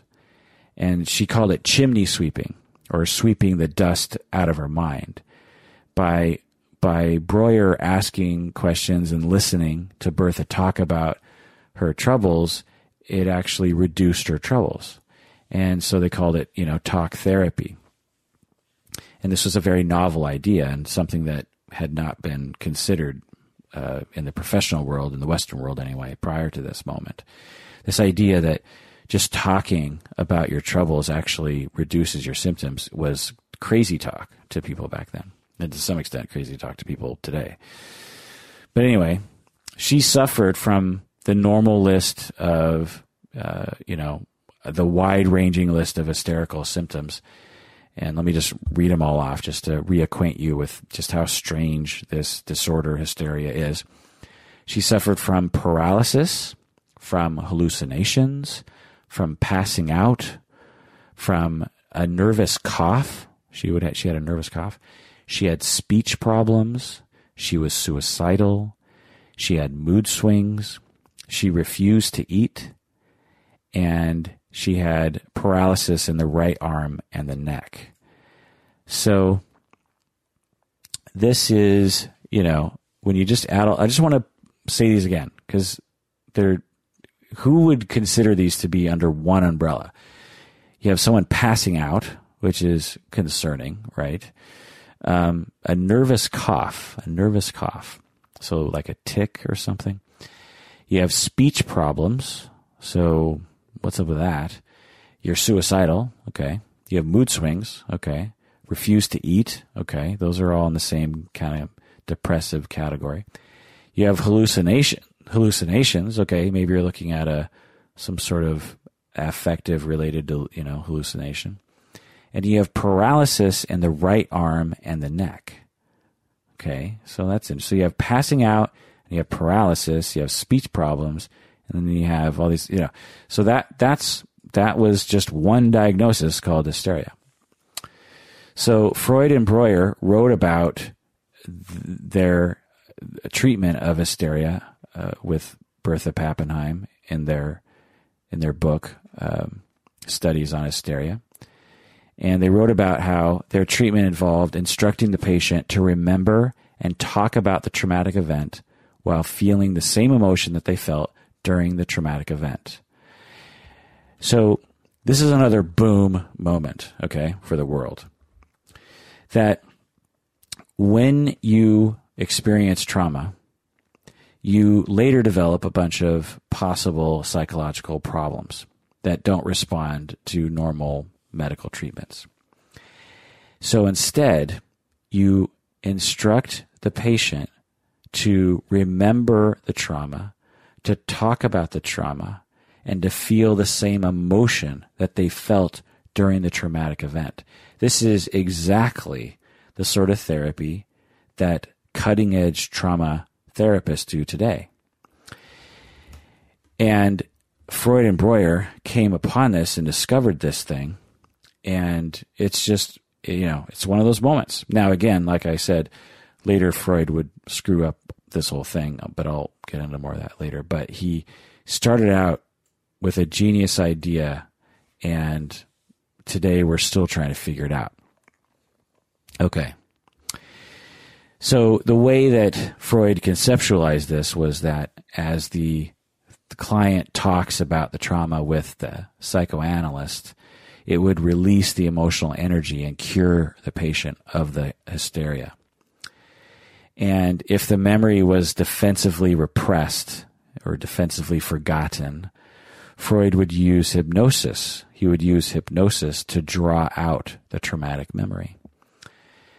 Similar, one might consider that similar to EMDR or other kind of relaxation exposure therapies. Freud's patients talked about being sexually abused by their family members or raped by a friend or other such traumas. And as Freud's patients talked about being sexually abused by their parents or raped by a friend, and Freud listened, they found that the patient's hysterical symptoms reduced over time, which was, quite a finding. And it should be noted that until about 1905, Freud, his work was primarily focused on hysteria. So for the beginning of Freud's time, as a professional, perhaps 10, 15 years or something, he was very much just focused on hysteria. Now, so later, after Freud had this genius treatment and conceptualization of hysteria, he would later abandon this whole trauma theory. He believed instead that people repressed their sexual and aggressive urges that were unacceptable in proper society. So when people had hysteria, it's not that they were sexually abused. It's that they actually want to have sexual gratification in a bunch of strange ways, and they can't do that because it's not acceptable in proper society. And so that's why they have hysteria. So this repression of the drive to have sex and the suppression of the aggression that people have, this was the result of hysteria. And so the treatment would not involve talking about your past traumas, but involved helping the patient realize that they have these repressed urges and perhaps should express them in some way, shape, or form. So this is quite a tragedy because, when Freud said something, everyone just took it as gospel. And so as Freud rejected his own wonderful theory, so did everybody else. I mean, not everybody, but a lot of people did. Incidentally, penis envy came along around this time, and Freud developed his idea of penis envy while observing hysterical women. He thought that hysterical women were using their over-emotionality and their sexuality to get the penis. The idea was that all women suffered from penis envy, and so some women would develop hysteria as a way of trying to get at that penis, to possess it themselves. Okay, so it's important to know that although Freud started the ball rolling with psychoanalysis, there were many post-Freudian people. That's a bad way of putting it. There are a lot of psychoanalysts that followed Freud who were acolytes or disciples of Freud, but had different points of view. So it's always hard to know exactly what one means when they say psychoanalysis or psychodynamic theory, because there's just so many different divergent ideas. But in general, as the 20th century began, and you got the 20s, 30s, 40s, 50s, 60s, these later Freudians would conceptualize hysteria as being a result of reawakened conflicts associated with the Oedipal phase of development. And, it gets pretty weird because they use a lot of strange metaphors, and sometimes and they often will disagree. But a very basic example of this Oedipal phase problem is, and this is just something I came up with, is say you have an infant girl, okay? And naturally this infant girl, she needs her mother. But her mother doesn't meet her needs for whatever reason. She's not the best attentive mother. And so the mother doesn't meet her needs to feel safe, to be nourished, and to feel like she's worth something. So you have this infant girl who is anxious, isn't getting enough love and attention, and doesn't feel as though she has a sense of self-esteem appropriate to her age. And so she's very disappointed with her mother. And as she enters the Oedipal phase, where you start to break away from your mother and start going to being attached with your father. As she enters this Oedipal phase, she invests all of her emotional energy into getting attention from her father, because she has all this built up tension around needing love and needing attention. And as she transitions to her father, suddenly, the floodgates open and she just needs like tons of energy from him. And at the same time, she's fairly ambivalent about her mother. She's still disappointed in her. She loves her and wants to connect with her, but she is disappointed with her mom. And as this child remains stuck in the Oedipal phase, she sees males as strong and desirable, and she sees women, including herself, as disappointing and weak. And she unconsciously hates men for having power over her, so she eventually, as an adult, uses sexuality to control men. And as a result, she doesn't enjoy sex, since sex for her is used as a tool and is not a mutually satisfying activity. So this is just a basic example. So again, just the broad strokes. You have a infant child who is not getting her needs met from her mom. As she starts to transition her attachment to the father, she is rewarded because the father actually is able to give her some of her needs. And so all of her energy goes into attracting love and attention from a man, from an older man, by the way, who has a lot of power. And she's resentful of the fact that her mother never gave her any love. And she's also kind of resentful to her father because her father holds so much power over her, and she's not comfortable with that. And so as she grows up, she can, as a female herself, and since her mother was such a bad mother, she considers herself to be, as an adult, a bad person. She's empty on the inside, very low self-esteem. And she is stuck in this Oedipal phase where she believes that men have all the resources that she needs to survive, emotionally and physically. And so she spends all of her time in this complex of trying to garner the attention of all men, in particular, some particular men who seem to have a lot of power. And so this is the conceptualization within psychoanalysis regarding the Oedipal phase. All right. Even though Genet and Freud were overturning millennia of silliness, going back to the Egyptians and the Greeks. So even though Genet and Freud were like, no, come on, peeps.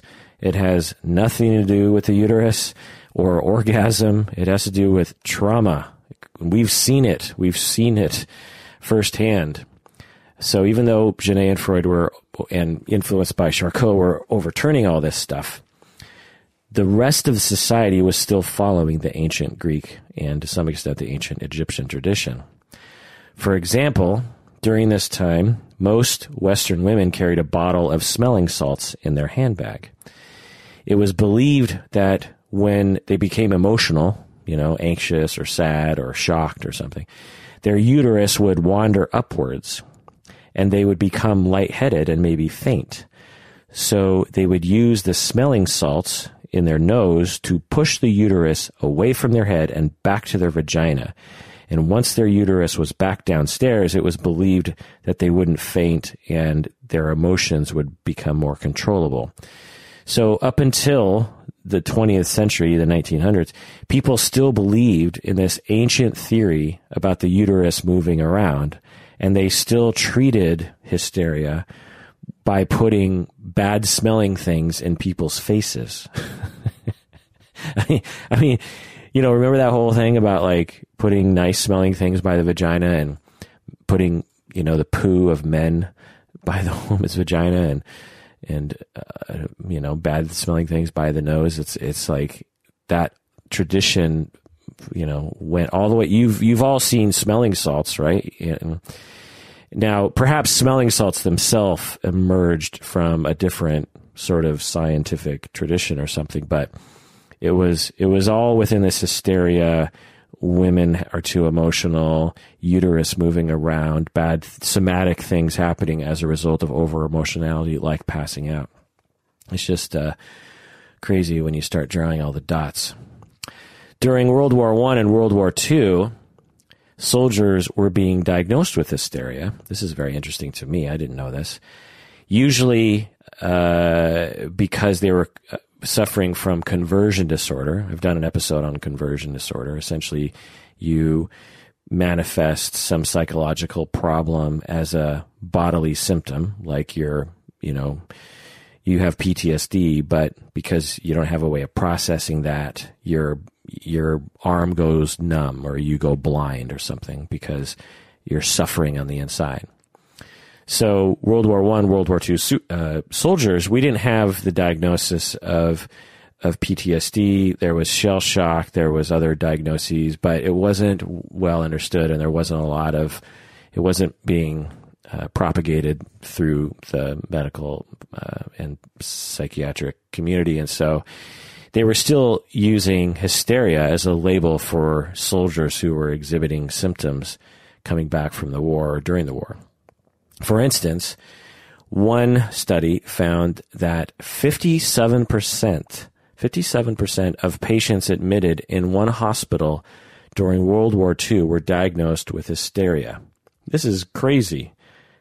So just one hospital, not the entire World War II veteran community, but just one hospital. But they did a study and they found that 57% of the patients who were being admitted to the hospital were being diagnosed with hysteria.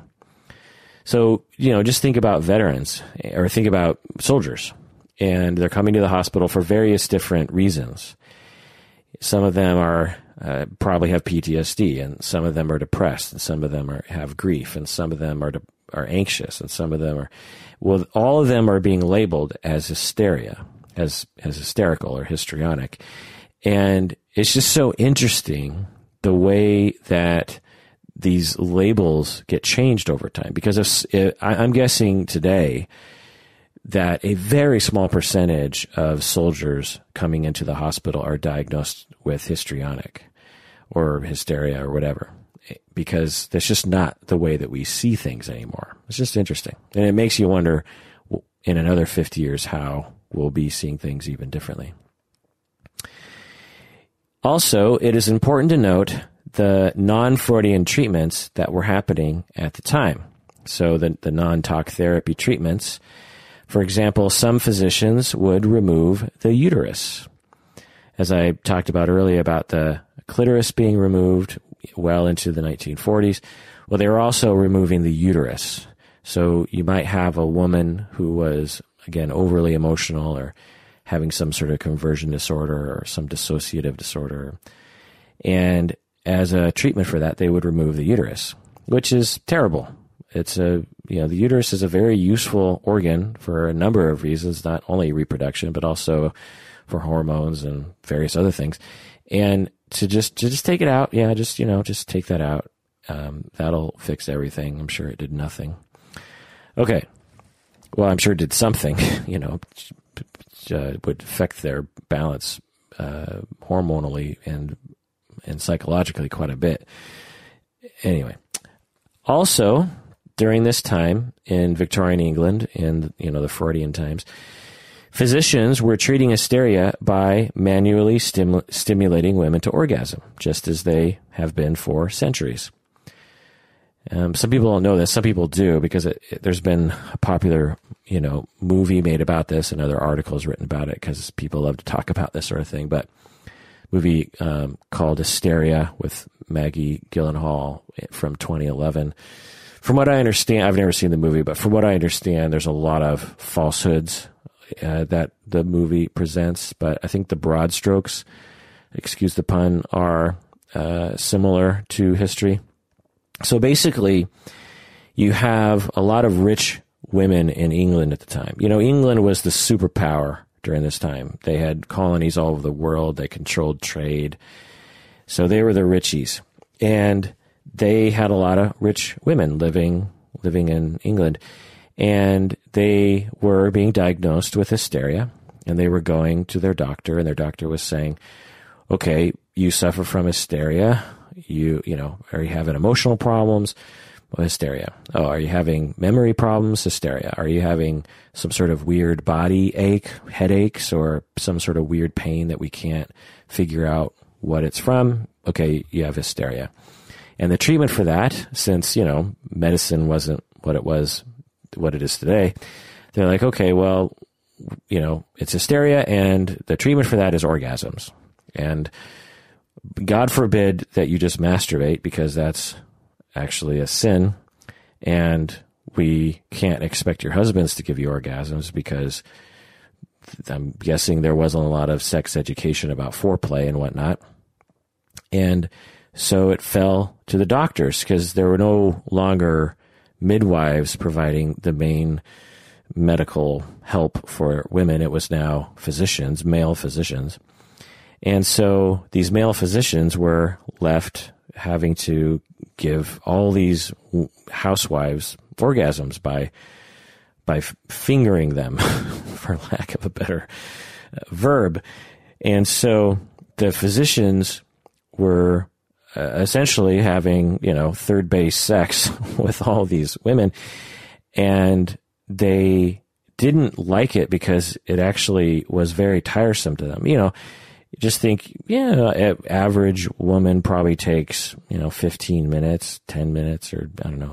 But I'm sure you get some half an hour women in there at times, or 45-minute women. And there's sometimes, your hand, if that's all you're going to do all day long, you're going to be tired. So they didn't like it because of that, but they loved it because they made a ton of money from these rich women. So, because they could charge quite a bit for this, because it's a pretty specialized treatment. It takes a long time. And so they could charge a lot. So they're making a ton of money. Essentially, according to today's definitions, they were sex workers. But their hands were, cramping up by the end of the day. And so these physicians started to invent, or people started inventing for them, different devices, mechanical devices that could be used to bring these Victorian ladies to orgasm. So they would use water massagers, basically, the equivalent of a what do you call those shower head things that you can hold, that you can pull down, a shower massager thing. They would plenty of women today use that for masturbation, and somehow they figured this one out, and so the doctors would use this one. The problem with the water massager is that it was extremely expensive, apparently, because it was a large mechanical device, because you couldn't just use apparently the water supplied wasn't as forceful as it is today, and so I think you had to use some sort of pump or something. And so it was a pretty large device, and you just got to think like all the water everywhere and the drain, and, it was probably a fairly involved process. And from what I understand, they would shoot the water at them from a fair distance. It wasn't just like right up against, it was like, a few feet away. So anyway, but some people use that. There were steam-powered devices. We're talking about the 1800s, early 1900s. They don't have combustion engines yet, and so steam power was the, mechanical engine of the time, and so they would use steam-powered vibration device, vibrators. and I just think it's funny to think about, because the steam-powered devices we know today are locomotives or trains.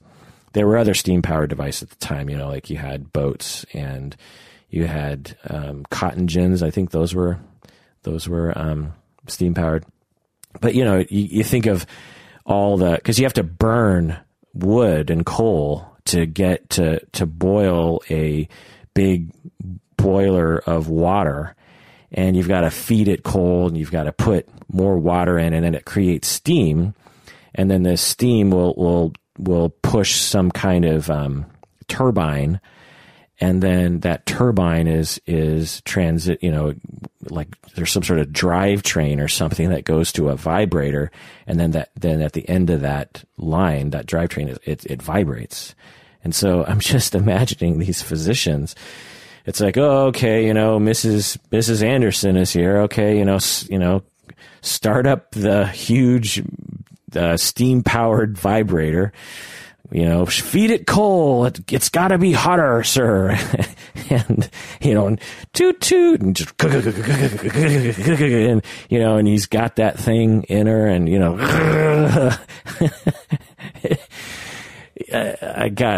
just wish I had a video of this. Not because of that reason, but I just want to see how big this thing and how loud it was, and it's a funny picture. But when someone finally invented the electrical vibrator, it was so much better because you had a relatively small device that, again, wasn't steam powered and didn't require lots of water like the water massagers did. And it was just a simple electronic device. Some of them were battery powered. And they weren't small, because back then they couldn't make a vibrator the way they do today. It wasn't something you could take on the airplane with you. It was, just think about how small cell phones are now. Well, cell phones in the past were quite large. Well, the first electric vibrators were also quite large, but they were much easier to use. I'm guessing they weren't as loud. I'm guessing they were loud, but not as loud. It's like a steam-powered thing. But anyway. So, and there was an assortment of various devices. It was the time of the Industrial Revolution, and I think the world was filled with inventors trying various different things because, no one knew what would be the best design that, people would land on eventually. And so if you just Google Victorian era vibrators, orgasm machines, you'll get a lot of different types of machines. So I just want to pause here in the history and just list the symptoms that were associated with hysteria during the late 1800s and early 1900s. Because I just want to point out how many symptoms were associated with hysteria at the time. And this has been something that's always sort of boggled me. Whenever people talk about hysteria, I was always like, what exactly is hysteria? So, in a nutshell, hysteria was used as a medical diagnosis for women who were seen as being overly emotional and who expressed multiple somatic or bodily complaints for which physicians couldn't find any medical basis. So that's the general umbrella description. Too emotional, and had various different bodily complaints that doctors couldn't figure out. And I just find this to be laughable because, in the 1600s, what could a physician explain at the time? I'm guessing the vast majority of things that someone could suffer from, physicians in the 1600s, or even the 1800s for that matter, knew very little about what was going on. And so it's no wonder they saw so many people as hysterical. And to me, it's just blaming the victim. You have someone who's suffering from something. It's sort of like the way chronic fatigue syndrome or lupus or these kinds of current diagnoses are similar. I think there's a kind of a through line from hysteria to chronic fatigue syndrome. Again, mostly women, I think.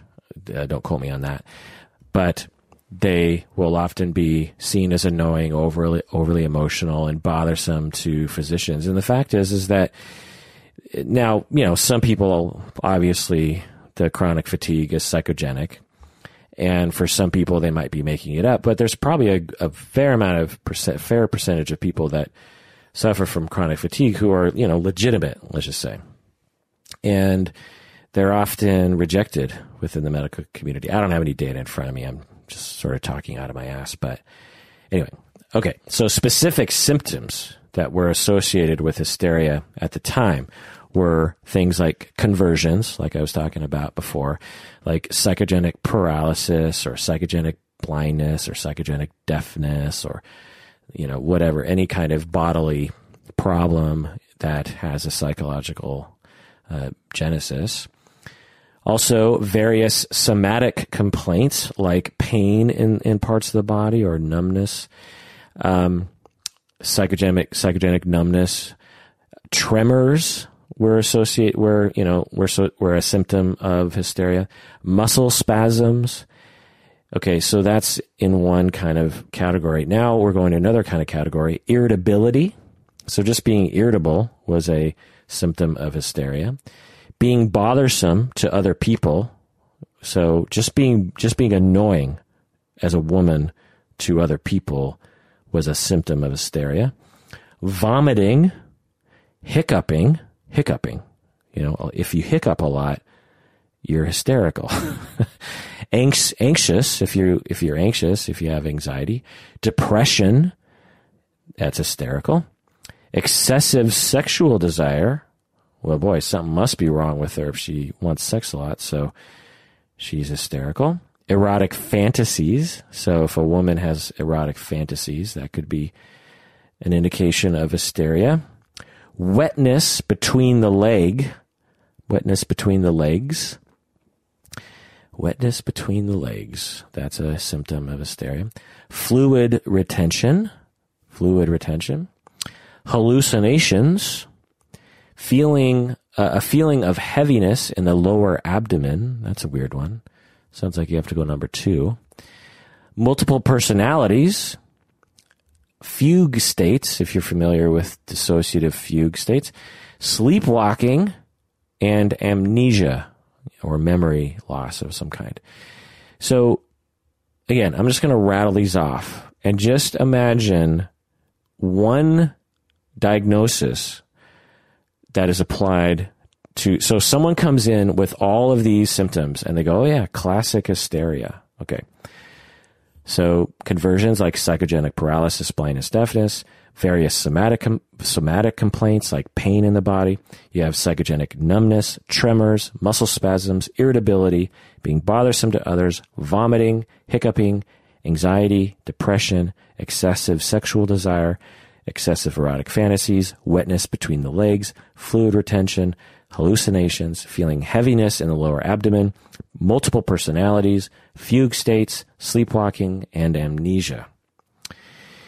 Now, when you look at this through the Pierre Genet Freudian lens, it makes a lot of sense that they would say that they actually would find that a lot of these patients had been abused, perhaps sexually. When you're traumatized as a child, you're going to have a lot of psychological issues as a result. Things like conversions and depression and anxiety. You might even vomit at times because you're triggered. Something reminds you of being raped as a child, and so your stomach seizes up and you vomit. You're going to get irritable sometimes because you're stressed out about the symptoms you have as an adult. You might have an interesting relationship with sex. You might have a hard time navigating sex because you were perhaps sexually abused. You might have hallucinations because you're so depressed, or you might be seeing things, flashbacks, for instance, to when you have PTSD, it's a symptom of having flashbacks to, the things that have happened before. Fugue states or dissociation. Sleepwalking is a little interesting. I mean, people tend to sleepwalk when their sleep is being disrupted a lot. So, we could see that happening to someone. And then amnesia or, memory loss. If, people who suffer from dissociation as a result of being traumatized, when they're triggered, even minorly, they will dissociate and their body will act normally, but they won't remember any of it. Or if they have dissociative identity disorder, a different alter will take over, and then another alter the next day won't remember what happened. And so it makes a lot of sense so just looking at the symptoms as it is, it's like, wow, what a hodgepodge. But when you think about all of these people potentially having been traumatized, particularly sexually traumatized as a child, it actually starts to make sense that they would see this as one disorder. But it is a little funny that we would call it all one thing. You know, it's like, imagine if we had a condition called, you know, I don't know, blah, blah disorder or something, and it consisted of, you know, like flu-like symptoms and pain in your pinky toe and sudden outbursts into song and switching to a different political party and random and uncalled for erections. You know, just imagine if we had some medical diagnosis that included all those things. It's just interesting to see that we had a, you know, quite a hodgepodge of symptoms in one diagnosis. Okay. So now we're in the 20th century, right? We're after Genet, we're after Freud, we're well after the Greeks and well after the Egyptians. Over time, through the 20th century, hysteria or histrionic personality disorder became separated into various mental disorders. Instead of having just one disorder that included many different symptoms, like I talked about before, the psychological field, psychiatric field, decided to develop several smaller diagnoses that had limited criteria.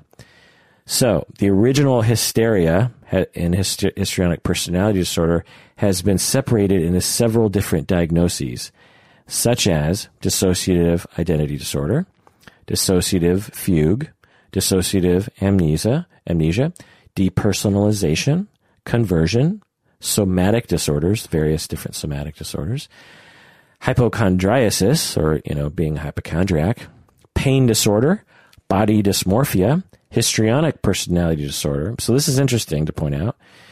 And other diagnoses like depression, anxiety, borderline, and organic brain disorders. So when we talk about if Anna O or Bertha Pappenheim were to come into an office today, even though Freud and Breuer said, oh, classic hysteria, today she might get a number of different disorders instead of just hysteria. So throughout the early 1900s, the Freudian notion of hysteria prevailed, as did most everything that Freud said. So throughout the early 1900s, well into the 50s and 60s, the vast majority of psychiatrists and psychologists were Freudians. And in the 1968 DSM-2, so this is the second edition of the Diagnostic Statistical Manual, the DSM-2, it was published in 1968, and it included a new diagnosis, which was hysterical personality or histrionic personality disorder. So in the DSM-2, the original hysterical / histrionic label was called hysterical personality or histrionic personality disorder. The DSM-2 defined this concept as follows: someone who is excitable, someone who has emotional instability, someone who overreacts, someone who is prone to self-dramatization, or, you know, being dramatic. And this self-dramatization is always attention-seeking and often seductive, whether or not the patient is aware of its purpose. And histrionic people are immature, self-centered, they're often vain, and they're often dependent on others. So this very early psychoanalytic, you know, conceptualization of hysteria or histrionic is very close to the way it's conceived of today, which is interesting. For some people, they might say, like, wow, it should be updated. But, you know, I would say that they had a pretty good grasp on this personality back then, in my opinion. Okay, then in 1980, we have the DSM-3, and it described histrionic personality disorder in a way that's perhaps more familiar to clinicians today. So criterion A Behavior that is overly dramatic, reactive, and intensely expressed, as indicated by at least 3 of the following. So again, behavior that is overly dramatic, reactive, and intensely expressed, as indicated by at least 3 of the following. Self-dramatization, incessant drawing of attention to oneself, craving for activity and excitement, overreaction to minor events, or irrational angry outbursts or tantrums. Criterion B says, characteristic disturbance in interpersonal relationships as indicated by at least 2 of the following. And there are 5. Perceived by others as shallow and lacking genuineness, even if superficially warm and charming. So again, even if the person is seemingly warm and charming in a superficial way, most people around them perceive them as being quite shallow and lacking genuineness. Number 2, egocentric, self-indulgent, and inconsiderate of others. 3, vain and demanding. 4, dependent, helpless, constantly seeking reassurance. And 5, prone to manipulative, suicidal threats, gestures, and attempts. So this is all paraphrased from DSM-3, but clinicians actually complained about this last criterion because it basically meant that many borderline patients would also fit the criteria for histrionic, which would confuse things.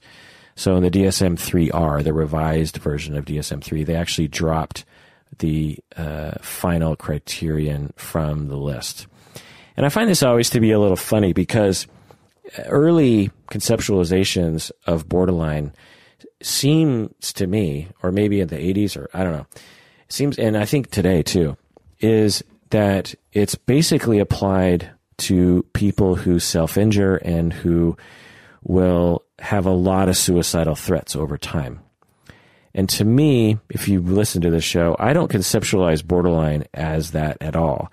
Certainly, borderline personality people will self-injure because they're suffering quite a bit, and or they might have suicidal gestures because, again, they're suffering quite a bit. But I don't consider self-injury and suicidal threats to be a central feature of borderline. To me, the central feature of borderline is sensitivity to rejection and abandonment. And similar to that histrionic personality disorder, the central feature is drawing attention to oneself defensively because you feel terrible on the inside.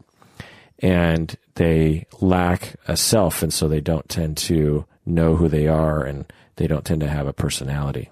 So you know how I was saying that hysteria dominated our profession, throughout the early part of our field, particularly in the 1900s when you see, or late 1800s, hysteria was extremely a fad diagnosis. Well, that really continued throughout the 1900s and into the 1980s even. For example, in the 1980s, studies found that up to 19% of the U.S. population met the criteria. So I just want to repeat this right now. So in the 1980s, we're working off the DSM-3 diagnostic criteria, which is pretty close to the current diagnostic criteria. And, various studies found that up to 19%, 1 out of 5 people, and you can only do adults. So, really we're probably talking about 1 out of every 3 adults of the U.S. population met criteria for histrionic personality disorder. That's crazy. Now, what that probably means is that the psychiatric and psychological and psychotherapeutic community in the 1980s was just being extremely liberal with their interpretation of the data as it pertained to the histrionic personality disorder criteria. So it's probably not true that people were more hysterical in the 80s. It's just not likely. Another study found that 40% of people admitted to an inpatient unit met criteria for hysteria. So it's just interesting to think about. Not that long ago, just 30 years ago, our field was diagnosing so many more people with histrionic personality disorder. And it's so different from today. I mean, I've almost never heard anyone being diagnosed with histrionic personality disorder today. It's very rare that I hear another clinician talking about this. In fact, I would say most clinicians, most of my colleagues, don't even know what the criteria are. You know, they probably have a vague sense of histrionic, but not, you know, they don't have an intimate knowledge of it. For example, according to current studies that, you know, in the 2016, the prevalence of histrionic personality disorder ranges from 1 to 3%. So that's much lower than 19%, right? So very similar criteria. In the 1980s, 19%, and in 2016, 3%, up to 3% of the population. So people are being much more strict when it comes to the interpretation of this diagnosis. You just have to think, why? You know, why is this now? So are we less dramatic now? I would highly doubt that. We just probably changed our culture. We just see this diagnosis differently, and we will likely see histrionic personality disorder differently in the future as well. So this brings us up to the modern day. DSM-5, published in, I think, 2013. Just before it was published, so this is very interesting. Just before DSM-5 was published. So as we were, you know, in the years preceding DSM-5 being published, there was a whole task force, you know, of various different professions related to the field of psychology and psychiatry and psychotherapy from around the world were gathered together, and they, you know, were tasked with hashing out the chapter on personality disorders, which is very particular. And there's often a lot of debate around it. And there was extreme fighting because some people wanted to keep it exactly the same as DSM-4. They're just like, you know, it's a good system. We like it. We have a lot of research that depends on consistency. So it's important to know that there's a lot of politics in the DSM. You know, for instance, if histrionic is removed, which is what a lot of people wanted to do, they just wanted to get rid of it, then there are certain professionals in our field who have dedicated their entire career, or a good portion of their career, to researching and publishing books and articles and giving talks on histrionic personality disorder. So if we remove it from the DSM, then it essentially means that all of their research and all of their knowledge and all of their expertise is irrelevant. It's just like you're just wiped off the face of the professional map, and you have to like start over with some other disorder or something as being your specialty. And so there's a lot of things like that, or just someone who's really interested in, and, you know, is known for talking about personality disorders. If you get rid of personality disorders, which was also something they wanted to do, they just wanted to get rid of them altogether, then again, your work is done. Plus, there's a lot of people who just want their conception of human beings to be legitimized by the DSM. To me, the DSM is just another book that a small group of people published, and if in it, if your ideas of the universe don't reside within the DSM, which is not likely to, then, you know, just take the DSM with a grain of salt and just say, well, you know, that's what those publishers decided to write. Well, you know, there's other books by other publishers, and, you know, you don't need to. Now, the DSM is what we have to use when we're diagnosing people, officially speaking, when we're talking to insurance companies. But outside of that, or research, I suppose. But outside of that, you don't really need it. And there's plenty of diagnoses that aren't in the DSM that are researched. Things like, I think, sexual compulsion, and I don't think that's in the DSM. And certainly psychopathy, that's not in the DSM. And so, you know, you don't need the DSM. But anyway, so there's this big task force, and they were getting together in the 2000s, and they're trying to figure out what to do with the personality disorder chapter. And there's a pretty strong vocal group of people in this debate that wanted to replace personality disorders with character dimensions. So instead of having, I don't know, something like 10 or 12 different personality disorders, they just wanted to make a chapter that had different dimensions, like empathy or emotional instability and these kinds of things. So, in other words, you would never according to these people, and they almost won, they lost, but they almost won. We would never diagnose people with histrionic. We would say this person is low on empathy and high on emotional instability and low on this other dimension and medium on this other dimension.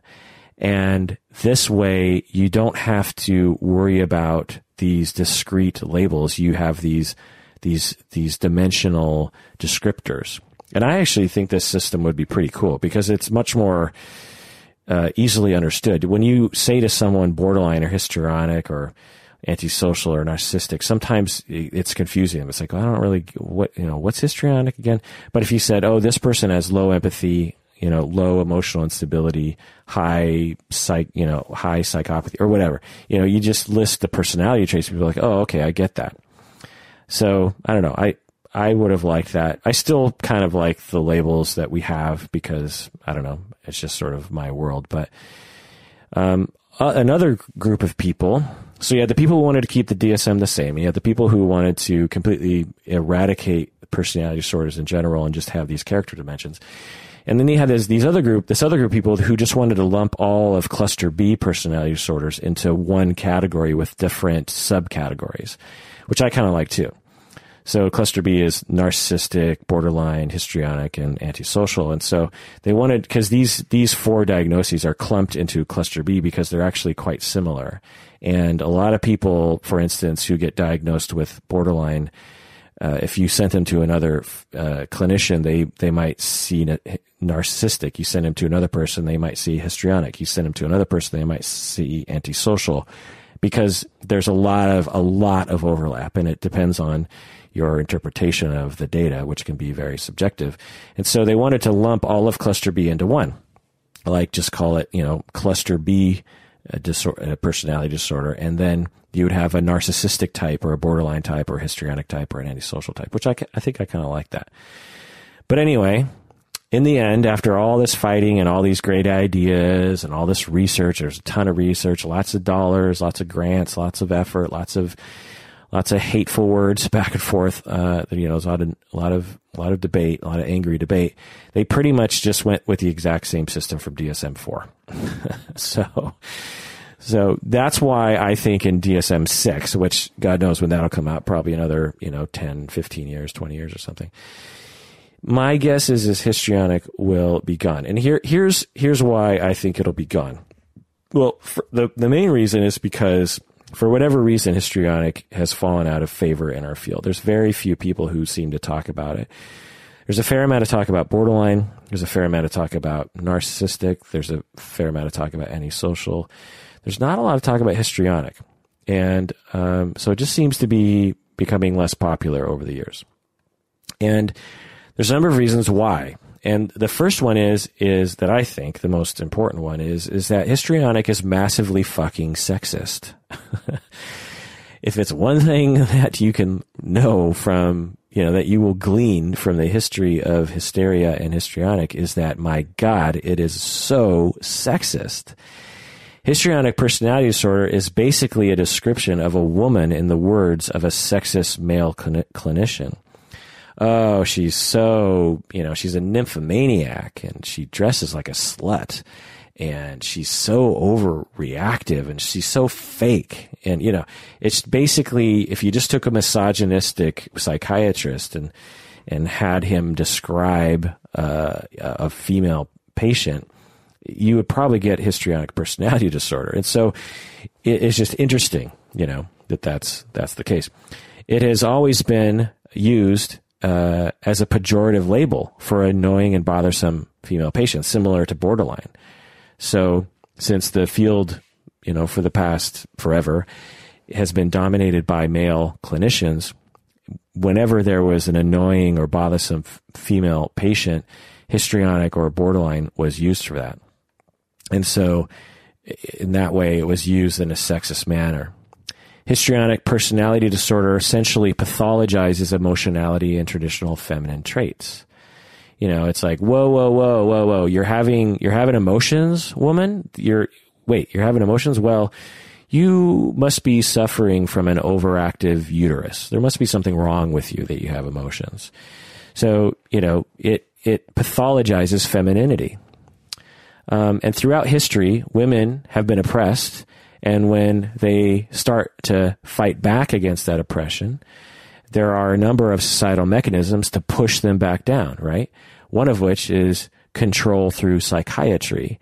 And one tool in psychiatry has always been the label of hysteria or histrionic. So, you know, we live in a sexist world and have for quite some time, and psychiatry exists within that sexist culture. And psychiatry is used collectively as a tool to keep women down at times. And hysteria, you know, you could make a pretty strong argument that it was used as a societal tool to disempower women. You know, it's like they're upset about the fact that they have no rights and they're being treated like shit and they're being sexually harassed all the time. And they have a lot of emotions about that. Well, they couldn't be legitimate emotions because who respects women? They must have a disorder, and hysteria or histrionic personality disorder, you know, that must be it. Also, histrionic is likely a reaction to the fear of women's sexuality. When women exhibited their power through sexuality, it could be, it was pathologized through hysteria and histrionic. Women probably did control men in the past with their, you know, sexual stuff. And that was threatening to men. And so they had to pathologize it in order to get control over that. So hysteria and histrionic is just rife with sexism and terribleness. And so that's, I think, the main reason why histrionic has fallen out of favor. And it should. You know, it really should for that reason. Another reason why histrionic has fallen out of favor, I think, is because it's not very different from borderline or narcissistic or several other conditions that are in the DSM. There's a ton of research showing that histrionic is just not necessary since it overlaps with other personality disorders. We have sufficient labels, so we don't need this label. We don't need this, you know, one could say it's just a subcategory of borderline, and so there's really no reason to have a dedicated label for this. Borderline has been coined by Stern in 1938, but it didn't become widely used in our field until it was included in the DSM-3 in 1980. And as borderline personality disorder rose in popularity, histrionic declined. There just isn't much interest in histrionic as there is in borderline, for instance. If, you know, for me, you've heard me talk about borderline all the time. You've probably heard me talk about histrionic maybe never before today. And, you know, I reflect the broader culture of the field. So as borderline became more popular, people who presented with symptoms that were in the borderline histrionic category are just labeled as borderline and not histrionic. Whereas before borderline was introduced to the DSM in 1980, most of them would just use histrionic. So, in 1970, if someone presented with borderline, the way I would see borderline today, I would have, if I was practicing in 1970, I would have labeled them histrionic. So it just has to do with like the introduction of borderline. It's probably a more helpful label in a lot of ways. And so that's another reason why histrionic is falling out of favor. Also, psychoanalysis in general is just less popular now. And it's for some of you who are not in the field, you wouldn't know this, but talking about personality is to some extent strictly a psychoanalytic or psychodynamic practice. Cognitive therapists don't care about personality. Behavioral therapists don't care about personality. Family systemic therapists don't care about personality. Postmodern, brief therapies, collaborative therapies could care less about personality. The only humanistic psychologist, Rogers, all these people don't necessarily care about personality. The main school who even cares about personality is psychoanalysis and psychodynamic theory, and they care about personality a lot. And as these psychoanalysis, psychodynamic theory becomes much less popular now than it used to be, so do the conceptualizations such as personality and personality disorders. To a cognitive therapist, a personality disorder is ridiculous, because to think that, and to a behaviorist, the same sort of thing. It's just ridiculous to think that you would have this conceptualization of a personality. So, and I'm using language here that people could debate, but my point is that 50 years ago, the vast majority of psychotherapists were talking about personality and personality disorders and characterological disorders, whereas today it's just not as popular. And so all of the personality disorders are less popular, and therefore histrionic even suffers even more because of that, because it's one of the personality disorders. And the last reason that I think histrionic is falling out of favor, according to me, is the history of the disorder does not make us look very good. I mean, the word histrionic comes from hysteria, which has a terrible, terrible history. And it's being used as a catch-all, in the past for various different physical and mental conditions. So it's very confusing, and it just kind of makes us look stupid. I mean, the original, the origin of the label hysteria is from ancient Egypt. They believe that a woman's uterus was wandering around the body. It's just embarrassing to the field, I think, that we have this personality disorder that the origin of its name comes from a wandering uterus. Now, hysteria was coined by the Greeks later on, but yeah, so it's just embarrassing in 2016 that we have we've renamed disorders frequently. We used to have multiple personality disorder. It's now dissociative identity disorder. And we changed that because we didn't want the notion of multiple personalities because it wasn't accurate. You have one personality, but you have alters. We changed the name of manic depression to bipolar. That one I don't get. I know I read the history on that one. But, we have a history of manic depression and multiple personality disorder were extremely popular disorders in the DSM. And we didn't have any problem just dismantling that. And to this day, people have a hard time. When you say dissociative identity disorder, even to some clinicians, they're like, huh, what's that one again? And people still use the term manic depression. And so, why would we hold on to histrionic? Why don't we call it something else? One option, like I said, is just to make it a subtype of borderline. But, other names that I thought of, I know someone who calls himself an attention slut. He said, "Oh my God, I'm such an attention slut." Well, you could call it attention slut disorder. Not likely, but what do you know? Or the one name that I came up with was regressive personality disorder. I don't know. I don't really like that, but I couldn't really come up with various, attention personality disorder, lack of attention. I don't know, just some sort of attention neediness personality disorder.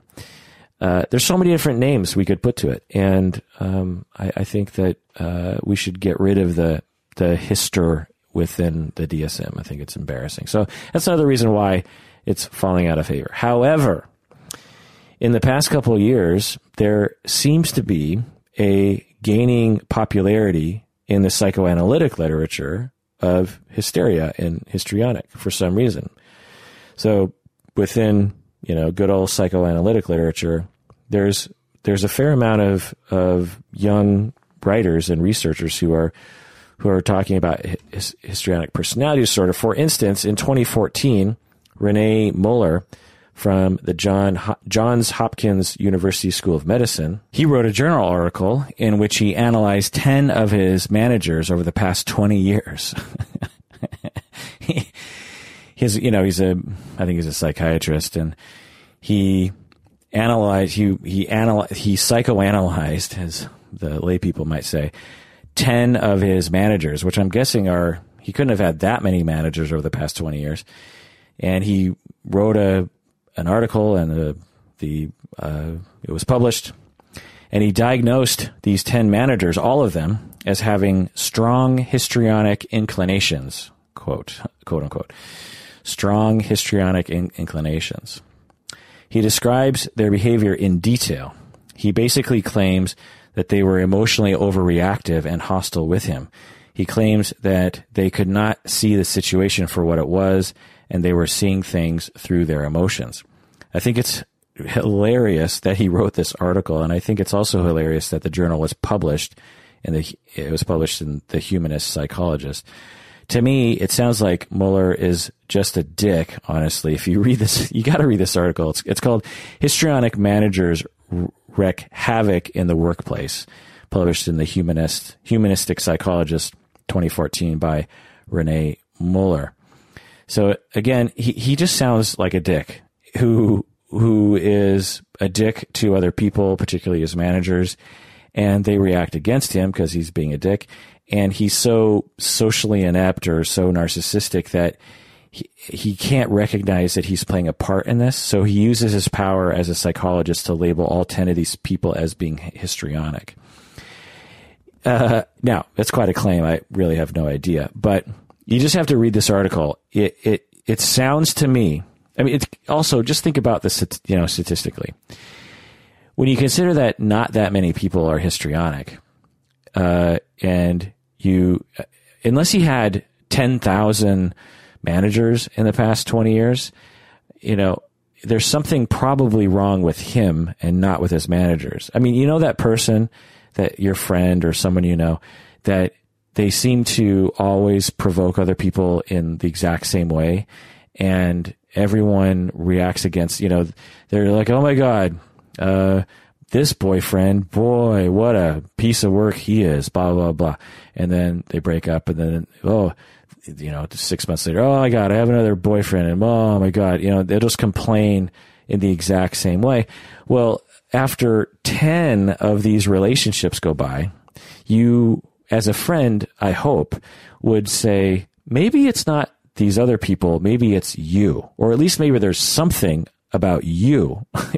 There's got to be something of you in this equation, because what are the chances, what are the odds of getting 10 histrionic managers in the span of 20 years?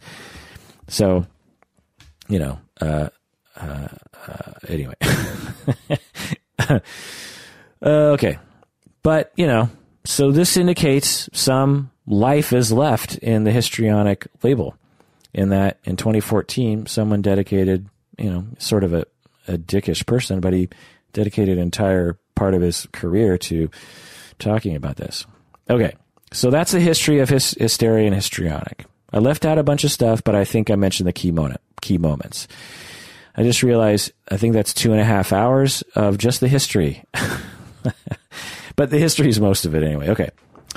So according to our current understanding, what is histrionic personality disorder? What does it look like? We have the DSM criteria, but it doesn't, in my mind, describe it. So let me just sort of set the record straight. Today, most experts on histrionic personality disorder, they describe histrionic as excessive attention seeking, theatrical and dramatic behavior, and high emotionality, with perhaps inappropriate sexual seductive behavior, but not necessarily. So just because someone isn't sexually seductive doesn't mean that they don't have histrionic. So as with borderline, the main feature that you really want to focus on is having been traumatized regarding rejection and abandonment and attachment. And therefore, the rest of their life, they're extremely sensitive to being abandoned or criticized or rejected, and have a lot of complexes and relationship problems because of that, and self-esteem problems because of that. Histrionic personality disorder is all around attention.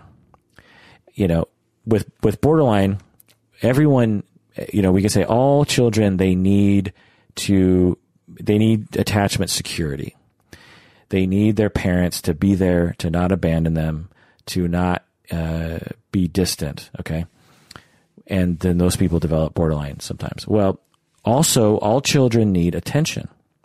They need to be paid attention to. When they draw a picture and they bring it over to you at the age of 4 years old, they need you to look at it and to comment on it. When they jump off of a, slide and land on the ground and say, "Look at me, I can fly," they need you to say something and react. They need you to be there. And when you are denied that attention as a child, you will develop histrionic personality disorder. That's the key. Later in life as an adult, what do?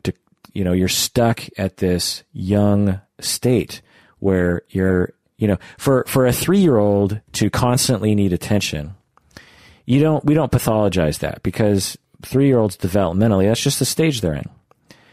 They need you to pay attention in a big way all the time. They want you to, so 3 to 6 or 7 or something. They want you to play with them all the time. They want you to notice everything they do. Every little thing that happens, they want to tell you about it, and they need you to listen, even though usually 4-year-old stories are inane. Not always, but they're not usually the most interesting stories because, they haven't learned how to tell a good story yet. They are very theatrical and dramatic. When you say, "No, I'm not going to buy you another toy," they'll fall on the ground and throw a temper tantrum. Not because their life is falling apart, but because developmentally speaking, their life is falling apart. And they think that they need to become big in order for you to notice them. And they also will have wild emotional swings. From one moment, their life is over and they hate you and they hate themselves, and then the next moment they're laughing and playing. Well, that's what histrionic personality disorder is. It's because a child is denied the attention and love that they should have gotten during that time. They're stuck in this histrionic phase, shall we say, of their personality, and till the day they die, they act like a 3-year-old or a 5-year-old when it comes to interpersonal relationships. Another thing about children is they don't really know their emotions. They don't know who they are yet. And not all kids, but in general, kids, they don't really know, they don't really have a sense of self-esteem the way that adults do. And they need other people to define them. Well, again, for these people with histrionic who were denied that attention, they also need other people to define them, even if they're 55 years old. So that's, to me, how I conceptualize this. And if you don't understand that, what I just said, all that blah-blah-blah, what I just said, then it's hard to understand what histrionic is. In the same way that it's hard to understand borderline without understanding the sensitivity to abandonment and rejection. If you just took the symptoms of borderline or the symptoms of histrionic, it kind of looks weird. It's like, what is all this stuff? But if you understand where it comes from, then to me anyway, it all makes sense. So here are the list of symptoms that people talk about. And this isn't necessarily DSM. It's just what the experts and myself will say. So people with histrionic are often intuitive and charming. They can often read people well. Now, can be confusing because you think, well, they're quite immature. How could they be charming and intuitive and read people well? Well, because they're so needy of attention from other people, they pay attention to others quite a bit and learn from that experience and learn what makes people tick, and they learn how to be charming to pull people into their life because they're so needy for any attention. Also, their emotionality often seems artificial and exaggerated. This is very important. It's a sort of key countertransference element.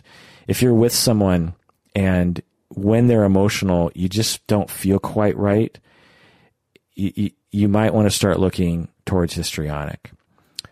It's a very strange feeling. And if you've ever had it, you know what it feels like. It's like the person is having an emotion, like they're sad or even happy. They could be happy. They could be jubilant, or they could be remorseful, or they could be expressing that they really like you. And you just get this sense like something is not right about this. And I've had this experience many times where, for instance, someone might be praising me a lot, like, "Oh my God, you're the best, and you're just so important to me." And you just get this feeling inside, like something's not right here. You know, what I feel on the inside is I feel fear. I feel anxiety when they do this to me. And that's another important feature is like with histrionic people, you'll frequently be afraid and you won't know why you're afraid. You'll feel a deep, deep sense of fear if you're anything like me. And you'll just wonder like, what am I afraid of? You know?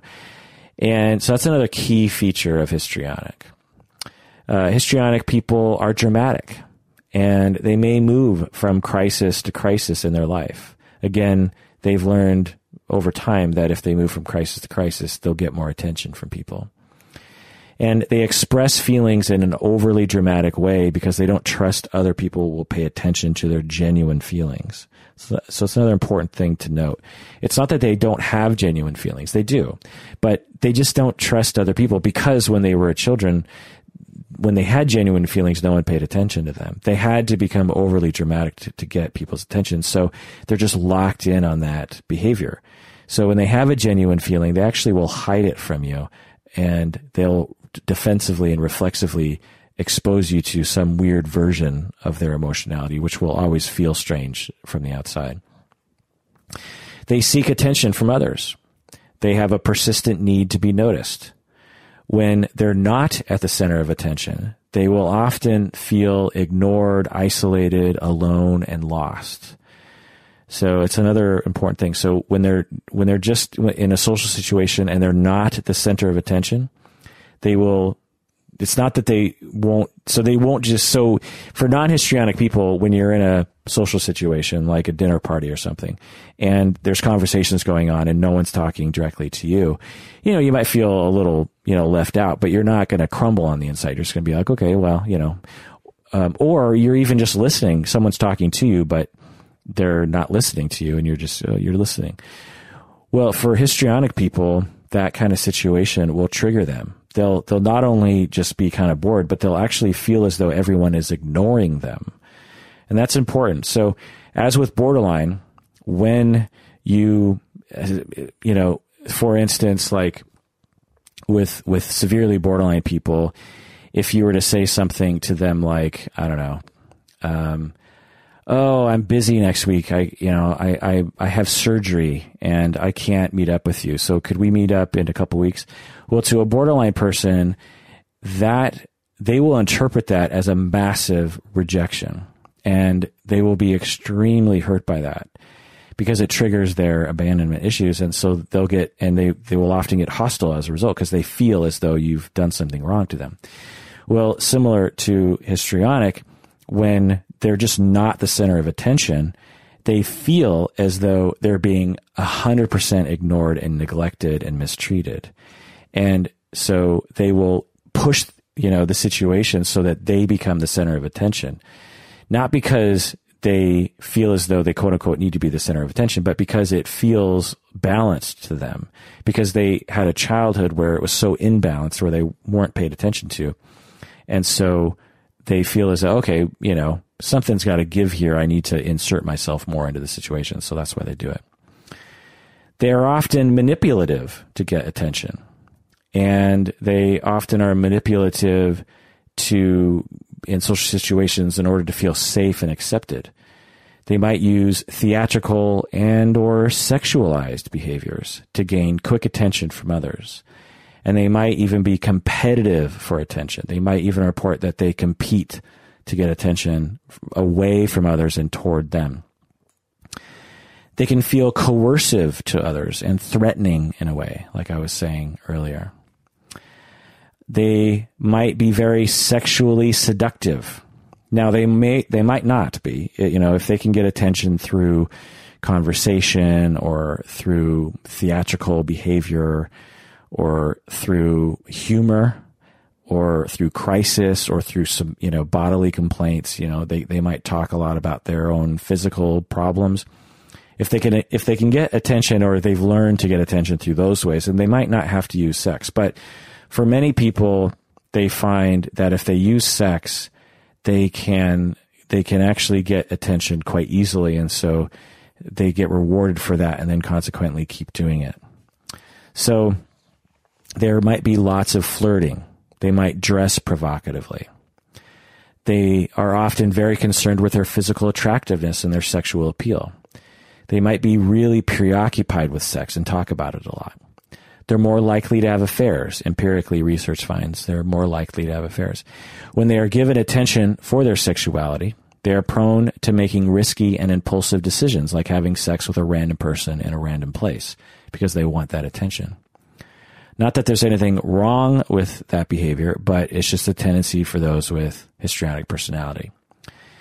But at the same time, they're often phobic about sex, and they have less sexual desire, according to research, to have sex, and they're more often bored with sex, according to research. Because, and this is often a confusing thing to people, it's like, well, if you're so sexually seductive and you're so obsessed with sex, it seems like, man, you must really love sex. Well, the reason why they're doing all this sexual stuff isn't because they like sex, it's just because they want attention. That's the only reason. And so for them, sex is often a bad experience for them because they're using sex as a tool to get attention, not as a mutual experience. And so their whole life, even though they might be having lots of sex and might be, flirting a lot and might be trying to get other people to have sex with them, they actually, when it comes down to it, they actually don't even like sex because it's just never been a mutual experience. They don't like it. It's a tool to get attention, not something that they do to have fun with somebody. They're often suicidal. Histrionic people are often suicidal. This is because they suffer internally from that attachment problem. And expressing suicidality has the added benefit of getting attention from other people. But they are often truly suicidal deep down because they hate themselves and they think that they're unlovable. They might suffer from a number of physical complaints that can't be explained biologically. Now, it's always funny when we get to this sort of criterion because just because we can't explain something biologically doesn't mean that it doesn't have a biological basis.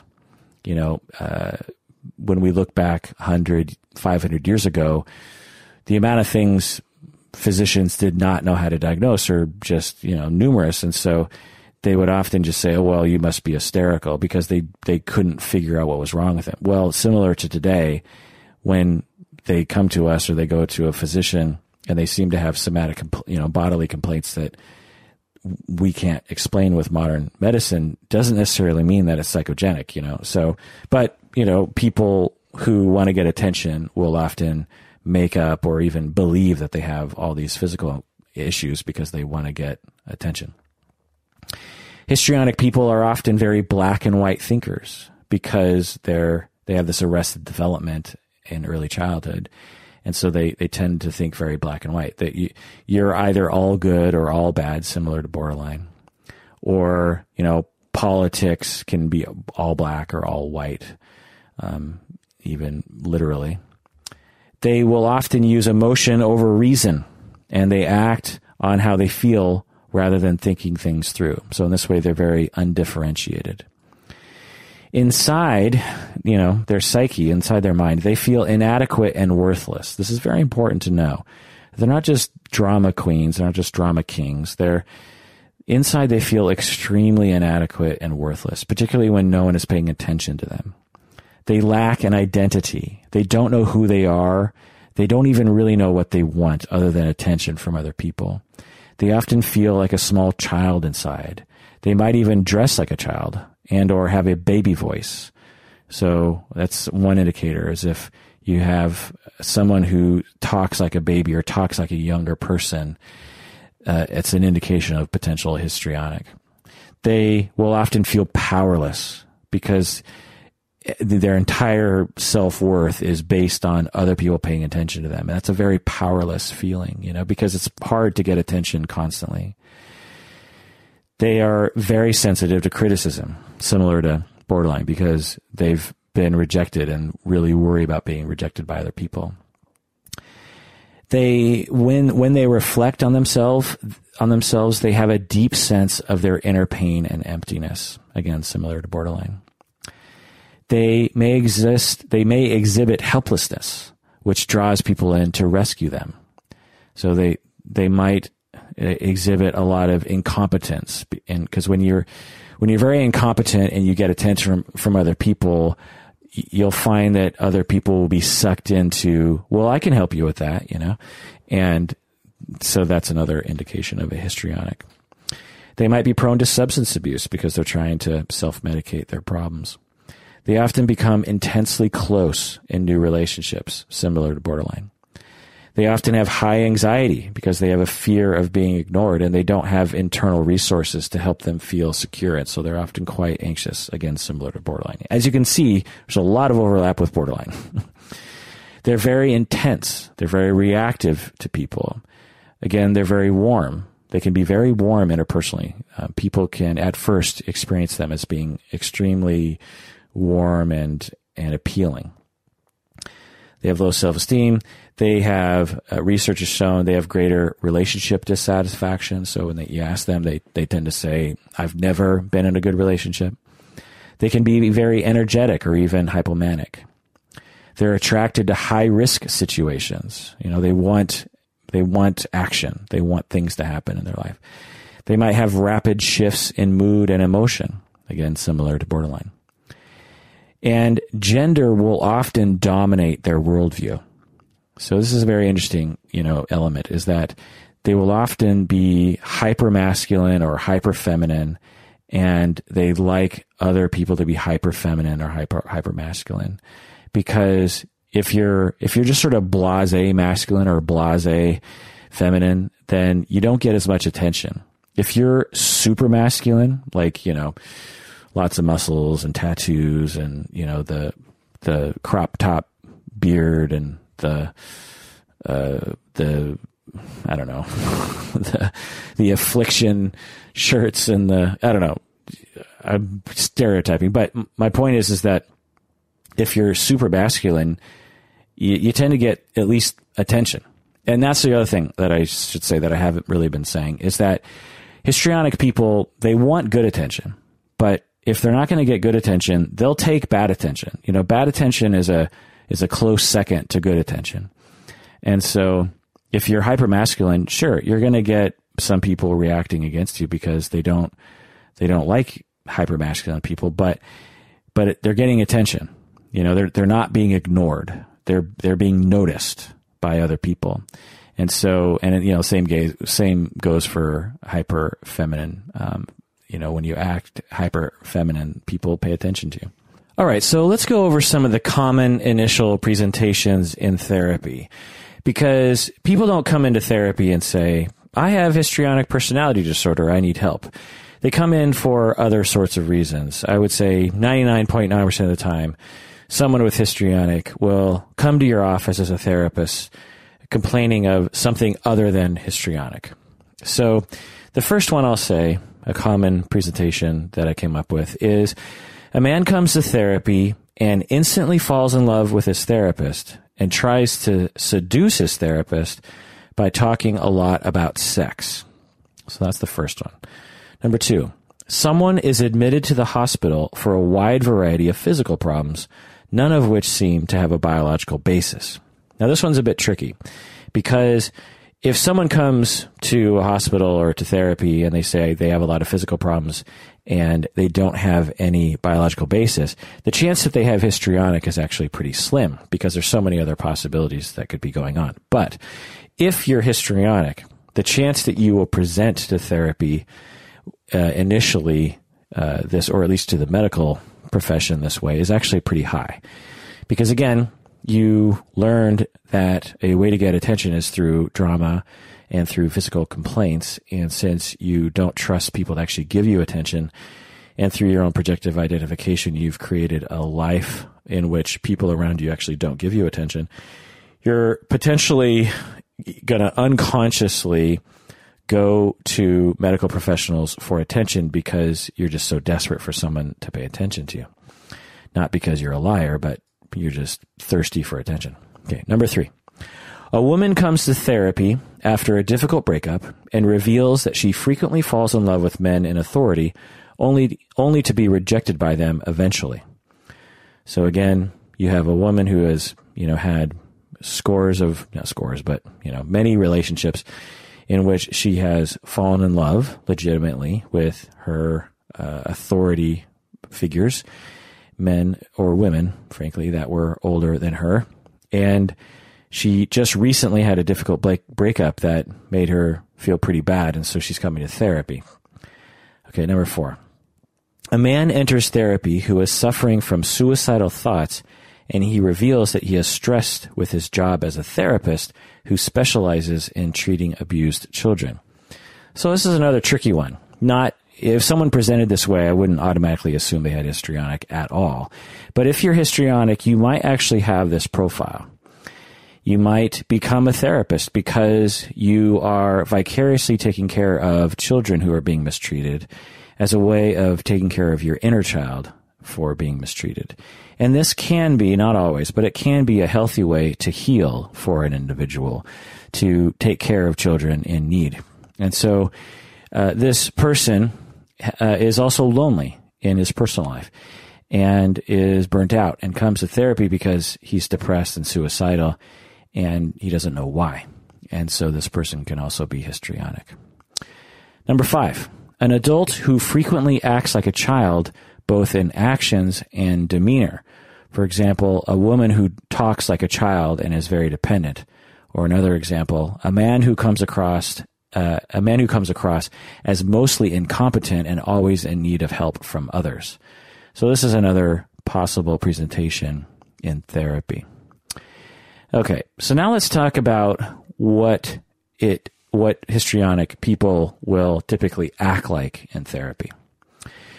So just to get kind of micro on this, typically for histrionic people, when you ask them, because the typical first question that I probably 100% of the time ask as soon as someone sits on my couch is, how was your week? Or how have you been since we last talked? Well, histrionic people will answer that question in a seemingly superficial or sort of simplistic way. They'll either say, or black and white way, they'll either say, oh my God, totally awesome. Or they'll say, oh my God, totally terrible. And they won't give much detail beyond that because they, again, lack a sense of who they are, and therefore they lack a sense of how to experience life. They actually, because they, it's like walking up to a 5-year-old and asking him or her how he or she feels about him or herself. How do you feel about life? How's life going for you right now? Well, a 5-year-old will look back at you like, I just want to play with toys. They're more living in the moment, shall we say. They're not reflective.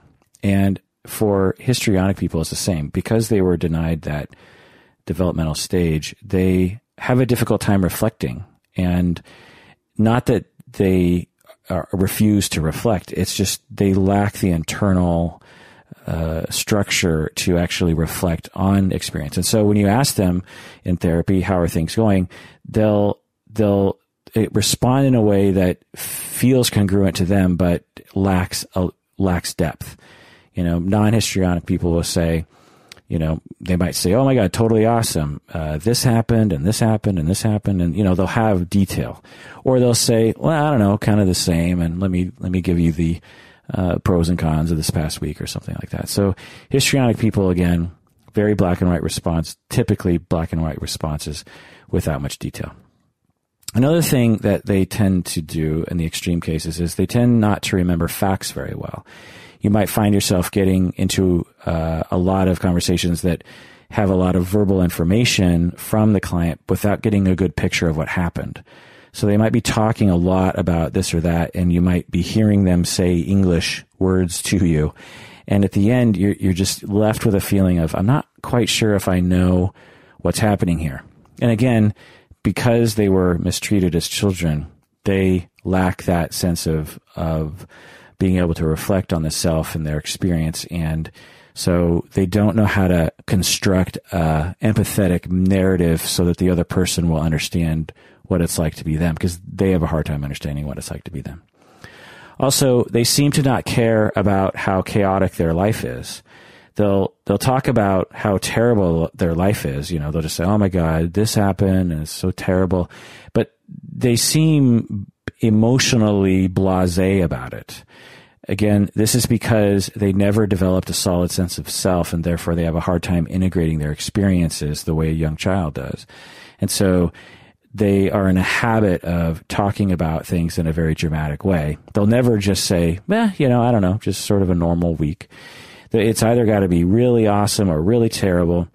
And internally, they don't really care, because that's how they frame their life all the time. They're always, or not always, but they're frequently in crisis. And so they, won't seem to care as much as someone else would about their life going this way or that. Also, they will use excessive emotion as a defense against having to face painful, deeper realities. So you might find them in therapy talking or, seemingly having big emotions, big dramatic emotions, noticeable emotions, but they don't seem to be going anywhere. You might get a sense that they're spinning their wheels. And again, this is not because they're assholes and they don't, want to talk about deeper things. It's because their deeper issues are so painful to them, and they have such a hard time trusting other people because they were mistreated and not given enough love and attention as children, that they just don't, there's just no way they're going to reveal that to you initially in therapy, because it's so hard for them to trust. Also, they might seem very dependent in therapy and not very competent. They'll present in therapy as someone who needs a lot of help and someone who can't seem to figure out what to do. And what this does, particularly to many therapists who suffer from rescue fantasies, is the therapist will engage in a lot of rescue behaviors. The client will say, "Oh my God, I met this guy at a bar and I went back to his place, and I know I shouldn't have done that, but now I just don't know what to do, and he's living in my house, and I don't know." And then, that will cause countertransference likely in the therapist to say, whoa, he's living in your house? Do you even know his last name? No, I don't. I don't know. I was kind of scared of him. And so now the client is not purposely doing this. The client is doing this again because they're mistreated and they weren't given enough attention. And so they're just in a habit of doing this sort of thing to get attention. And so the therapist gets sucked into that and will say, "Oh, okay, well, geez, you got to kick that guy out."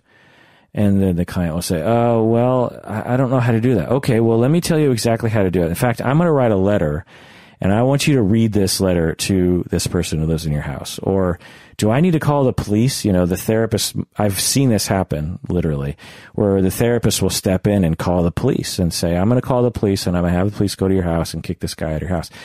Now, unless the client is developmentally disabled or has some other kind of issue, this is not evidence, or the client is fully capable of kicking out someone from their house, and the client is fully capable of not inviting someone to live in their house. But they do this, they create these situations so that the therapist will kick into high gear and prove that the therapist really cares. So, the histrionic client is so desperate for quick attention and quick love and quick caring that they will create these crises and create this dependency vacuum for other people to step in. And it's a quick way for them to get attention. But ultimately, it doesn't work in the end, because it's an empty sort of attention. It's a reactionary sort of attention instead of actual compassion, which is, of course, what you want to head toward. Also, in therapy, histrionic clients will talk about a lot of sexual relationship problems. They will perhaps, again, not always histrionic people, but they might seemingly talk a lot about sex, and they might make you feel uncomfortable, or they might make you feel really quite honored that they feel comfortable enough to talk about these things with you.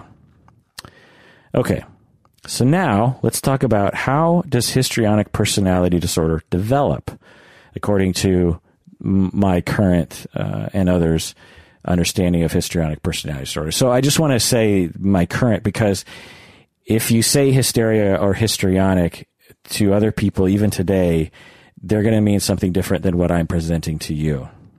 So you should just kind of be aware of that. Particularly if you go back, 30, 50 years, 100 years, you're going to get, potentially a wide variety of even what they mean by histrionic. So welcome to psychology. All right. So how does histrionic personality disorder develop? Well, so here are different scenarios from childhood that will, cause the genesis of histrionic. A daughter who is painfully aware of her brothers a daughter who is painfully aware that her brothers are favored. So, or a son who is painfully aware that his sisters are favored. Again, gender is a big part of histrionic. There's often a huge masculinity, femininity issue within it. And so a daughter who is the scapegoat in the family, and her brothers are the stars of the family. Or a son who is the scapegoat, and his sisters are the stars in the family. So you could see how, with this scenario, not only are you being mistreated, but you're also getting the message that your parents wish you were a different gender. And so you start wanting to possess the other gender. And one way you can possess the other gender is through masculinity, femininity, and sexuality, and just sex in general. So as a man growing up feeling as though your sisters are favored and you're not getting enough attention, you might, as a unconscious defense against this pain, you might have a fantasy of possessing women and gaining their power. Meanwhile, you really resent women because of how much love and attention they took away from you, and so you don't necessarily interact well with women. Okay, another situation, a daughter who sees her father as having much more power than her mother, or a son who sees his mother as having much more power than his father. So again, gender is a big part of this. So let's break this down. So you have a daughter who sees her father as having much more power than her mother. So similar to the getting attention, she's looking at her mother and just saying like, okay, I'm a female and my mother is a female, and my mother has no power. She's just impotent. But my father is a powerful, aggressive man who dominates, abusively this family. I want to possess his power. And one way I can do that is by learning how to flirt with men. And when I flirt with men, I gain their power. Of course, it's a fantasy, unconscious fantasy, doesn't really work. Another situation in which histrionic would develop is the parents only give attention to a girl regarding her cuteness, or to a boy regarding his masculine traits. So a girl, they would say, they don't give love and attention for, her character or his character, or for other kinds of a wide variety of things to give this child self-esteem. They pretty much only give attention to the boy or the girl for their feminine or masculine appeal. And this can cause histrionic to develop because they want attention, and the only way they seem to get attention is essentially through their sexuality. And don't underestimate the power or the lengths that parents can go to do this sort of thing. It might to you seem sort of shocking to think about parents, for instance, giving a 4-year-old child rewards for her good looks or for her sexuality. But believe me, this happens. It absolutely happens. These parents were very likely abused as children themselves. And so they grow up, and when they have children themselves, they sexualize their children very early sometimes. Just JonBenet Ramsey comes to mind. JonBenet, was that her name? The little pageant kids. I'm not going to condemn all pageant kids because I don't know that much about it, but some of it seems quite provocative and over-sexualized. And, some of these parents seemingly, they don't even blink an eye at it. They're just like, yep, this is what we do. Okay. Another situation, when the parents punish her brothers for calling them, So if you have a girl and who's growing up in a family and she has brothers or she just sees her family punishing boys for acting like a girl. In our society, it's very common to ridicule and shame boys and men for acting like girls. You're a pussy, or you throw like a girl, or you're crying like a girl. You're not a girl, are you? And when little girls see this behavior, they think, so when I act like a boy, that's good because that means I'm competent. When I throw like a boy, that's a good thing. And when I'm tough like a boy, that's a good thing. And but when a boy acts like a girl, it's a bad thing. So therefore, I'm bad, and being female is bad, and I need to gain maleness by through any means possible. And then as this girl grows up, she realizes, oh, if I use sex, I can actually gain male power. Another situation, when a girl becomes a teenager, she notices that her father pulls away from her because she is growing breasts. Or when a son becomes a teenager, he notices that his mother pulls away from him because he is starting to have sex appeal, like he's taller and more muscular and this sort of thing. Another situation, a daughter's father was frightening and seductive, or a son's mother was frightening and seductive. So it's all kind of similar to what I was talking about before. A child who was rewarded for dramatic behavior, including physical complaints. So I was saying this earlier, but if you have a child, all children need love and attention. And if you deny them love and attention, they'll come up with ways of getting it. They'll experiment with ways of trying to get this love and attention. And if they find that the family reacts at least somewhat, even negatively, but gives, negative attention is better than no attention.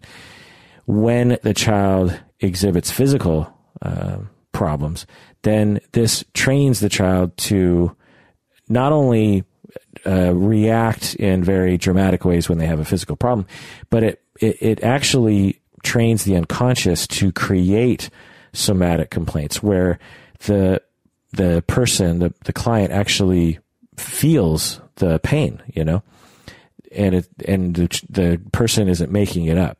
So if you reward someone for having a physical problem, they might actually, at the age of 35, just have all these phantom problems because their unconscious knows that if they create this, they'll get something good like attention. All right. All of these all of these presentations that I've been talking about, all these genesises or genocide or whatever, all these beginnings, these factors that contribute to histrionic, all of these people, by definition, have a massive attachment injury that is persistent through their childhood, at least for a while. And these kinds of attachment injuries can be things like just being abandoned, right? Parents just abandon their child, or one of the parents abandons the family. You can be adopted. Adoption, particularly, after the first month or, few weeks or something, can be experienced as a massive attachment disruption.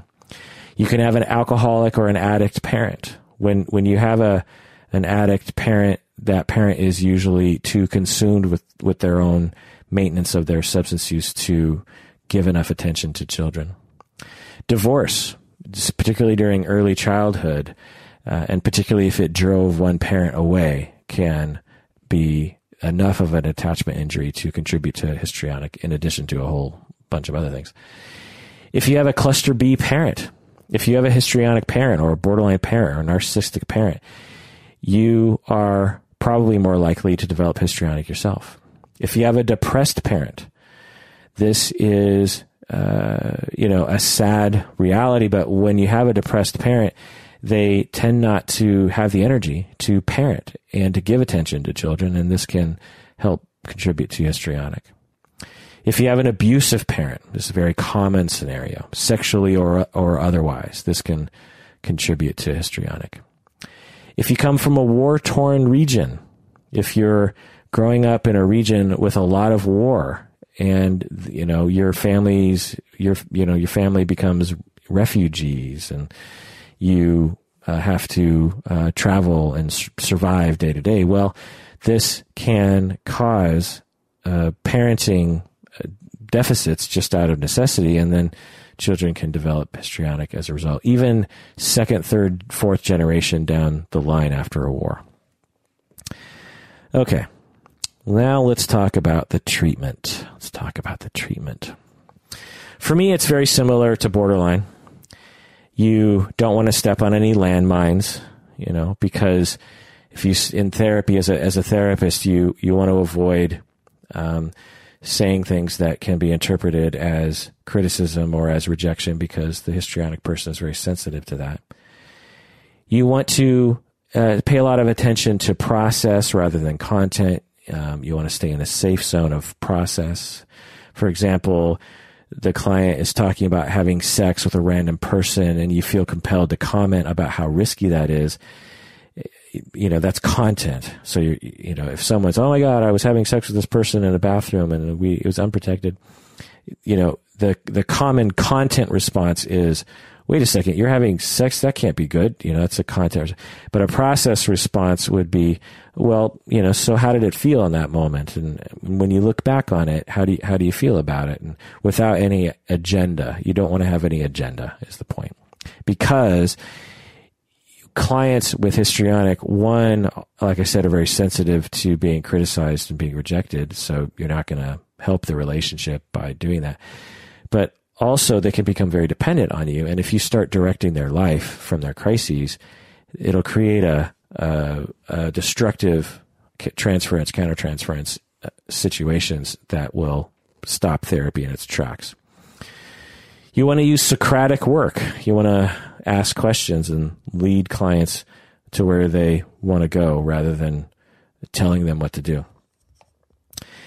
And here's the main thing. You want to have confidence that they are capable of living their own lives. Histrionic people, not all of them, but many of them can exhibit such crises in their life that it seems as though they're just completely incompetent, and you'll want to step in and you'll want to fix them.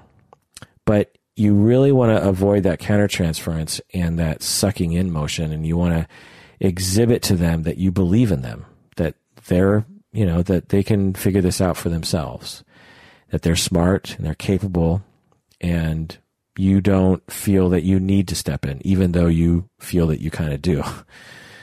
But here's the main thing.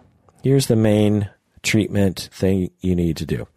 You need to stay attuned, similar to borderline. You're essentially reparenting them with long-term relationship-oriented therapy, psychodynamic, interpersonal, intersubjective therapy. You're giving them the attention they should have gotten when they were young. It might feel weird at times to be giving an adult this sort of attention that a child should get, like, oh my God, that's so great that you did that, even though you're thinking, I'm not so sure if that's so great. But you're giving them the attention that they never got. And this is easier said than done, because histrionic, and as well as all the other personality disorders, particularly cluster B, can be extremely countertransference inducing. And I just want to emphasize that. I haven't really emphasized that enough yet. When you're treating someone with histrionic, it is not going to feel good. Similar to borderline. you are going to be afraid. You're going to want to run. You're going to want to reject this client. You're going to want to criticize them. You're going to want to yell at them and tell them that they need to stop the madness. You're going to judge their decisions. You're going to think they're stupid or something. But that's all an inducement. That's all them. That's you getting to know them. That's you entering their world. And that's how they feel about themselves. They feel terrible about themselves because they were mistreated as children. And so it's very hard to manage one's countertransference in the face of histrionic, but it's a critical element of effective treatment of histrionic, in addition to effective treatment of anything, but particularly for histrionic, borderline narcissistic, because, oh boy, do you get triggered. So you need a system. And when I talk with people about this, and I think I've said this before, you can't just say to yourself, I think I'll manage my countertransference. That's my solution.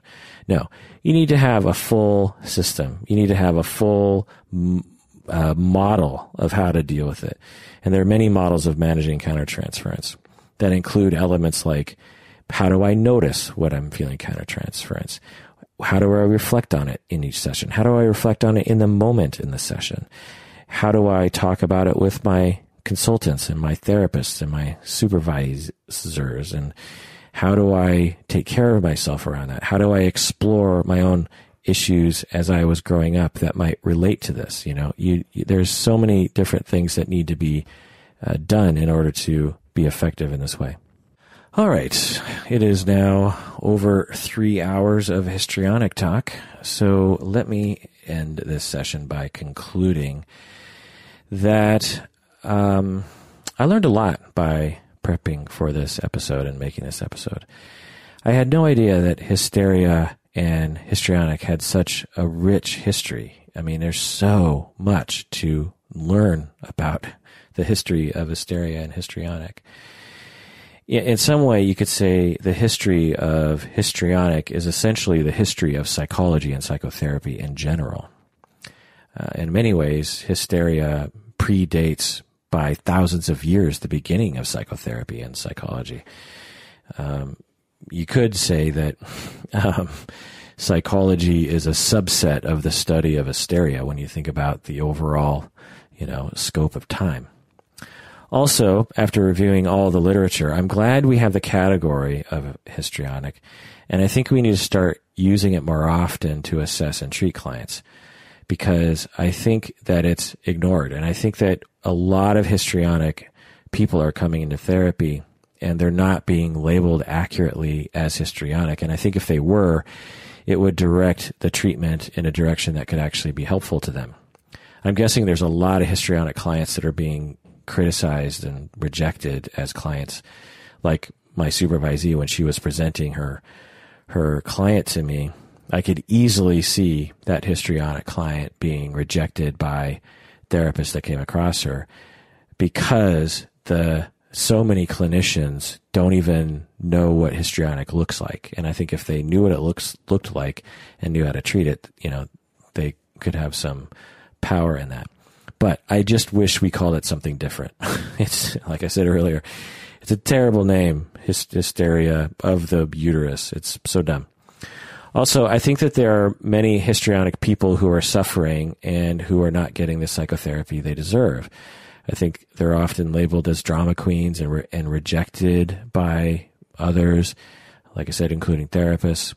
Instead, if we, as a field, knew about histrionic, we could be reaching out to them to help them. We could be setting up our situation. Borderline, there's, because we raised awareness about it and because we've, at least I hope, have a slightly better approach to that in the field. I don't even know if that's true. But I do know that there are many therapists out there that are pretty good, including yours truly, who are reaching out and saying, look, I understand borderline. I'm not afraid of it. And I have compassion for it. And I think similarly, we could be saying that for histrionic people. Also, it should be noted that with the right kind of therapy, histrionic can be mitigated or even alleviated. It's not a death sentence. It's not a for sure thing. Similar to borderline, with ongoing effective treatment, there can be a reduction in symptoms to the point where they're subclinical. So there's that. But in conclusion of the conclusion, I just want to say that hysteria is a very strange thing. Well, that does it for this episode of Psychology in Seattle. Thanks for joining me on this journey. Let me know what you think. I often get positive feedback to these epic journeys of rabbit holing. So let me know what you think. Do you agree? Do you disagree? Did you learn something? Did you fall asleep during this? Let me know. All right. Please take care of yourself because you deserve it so much.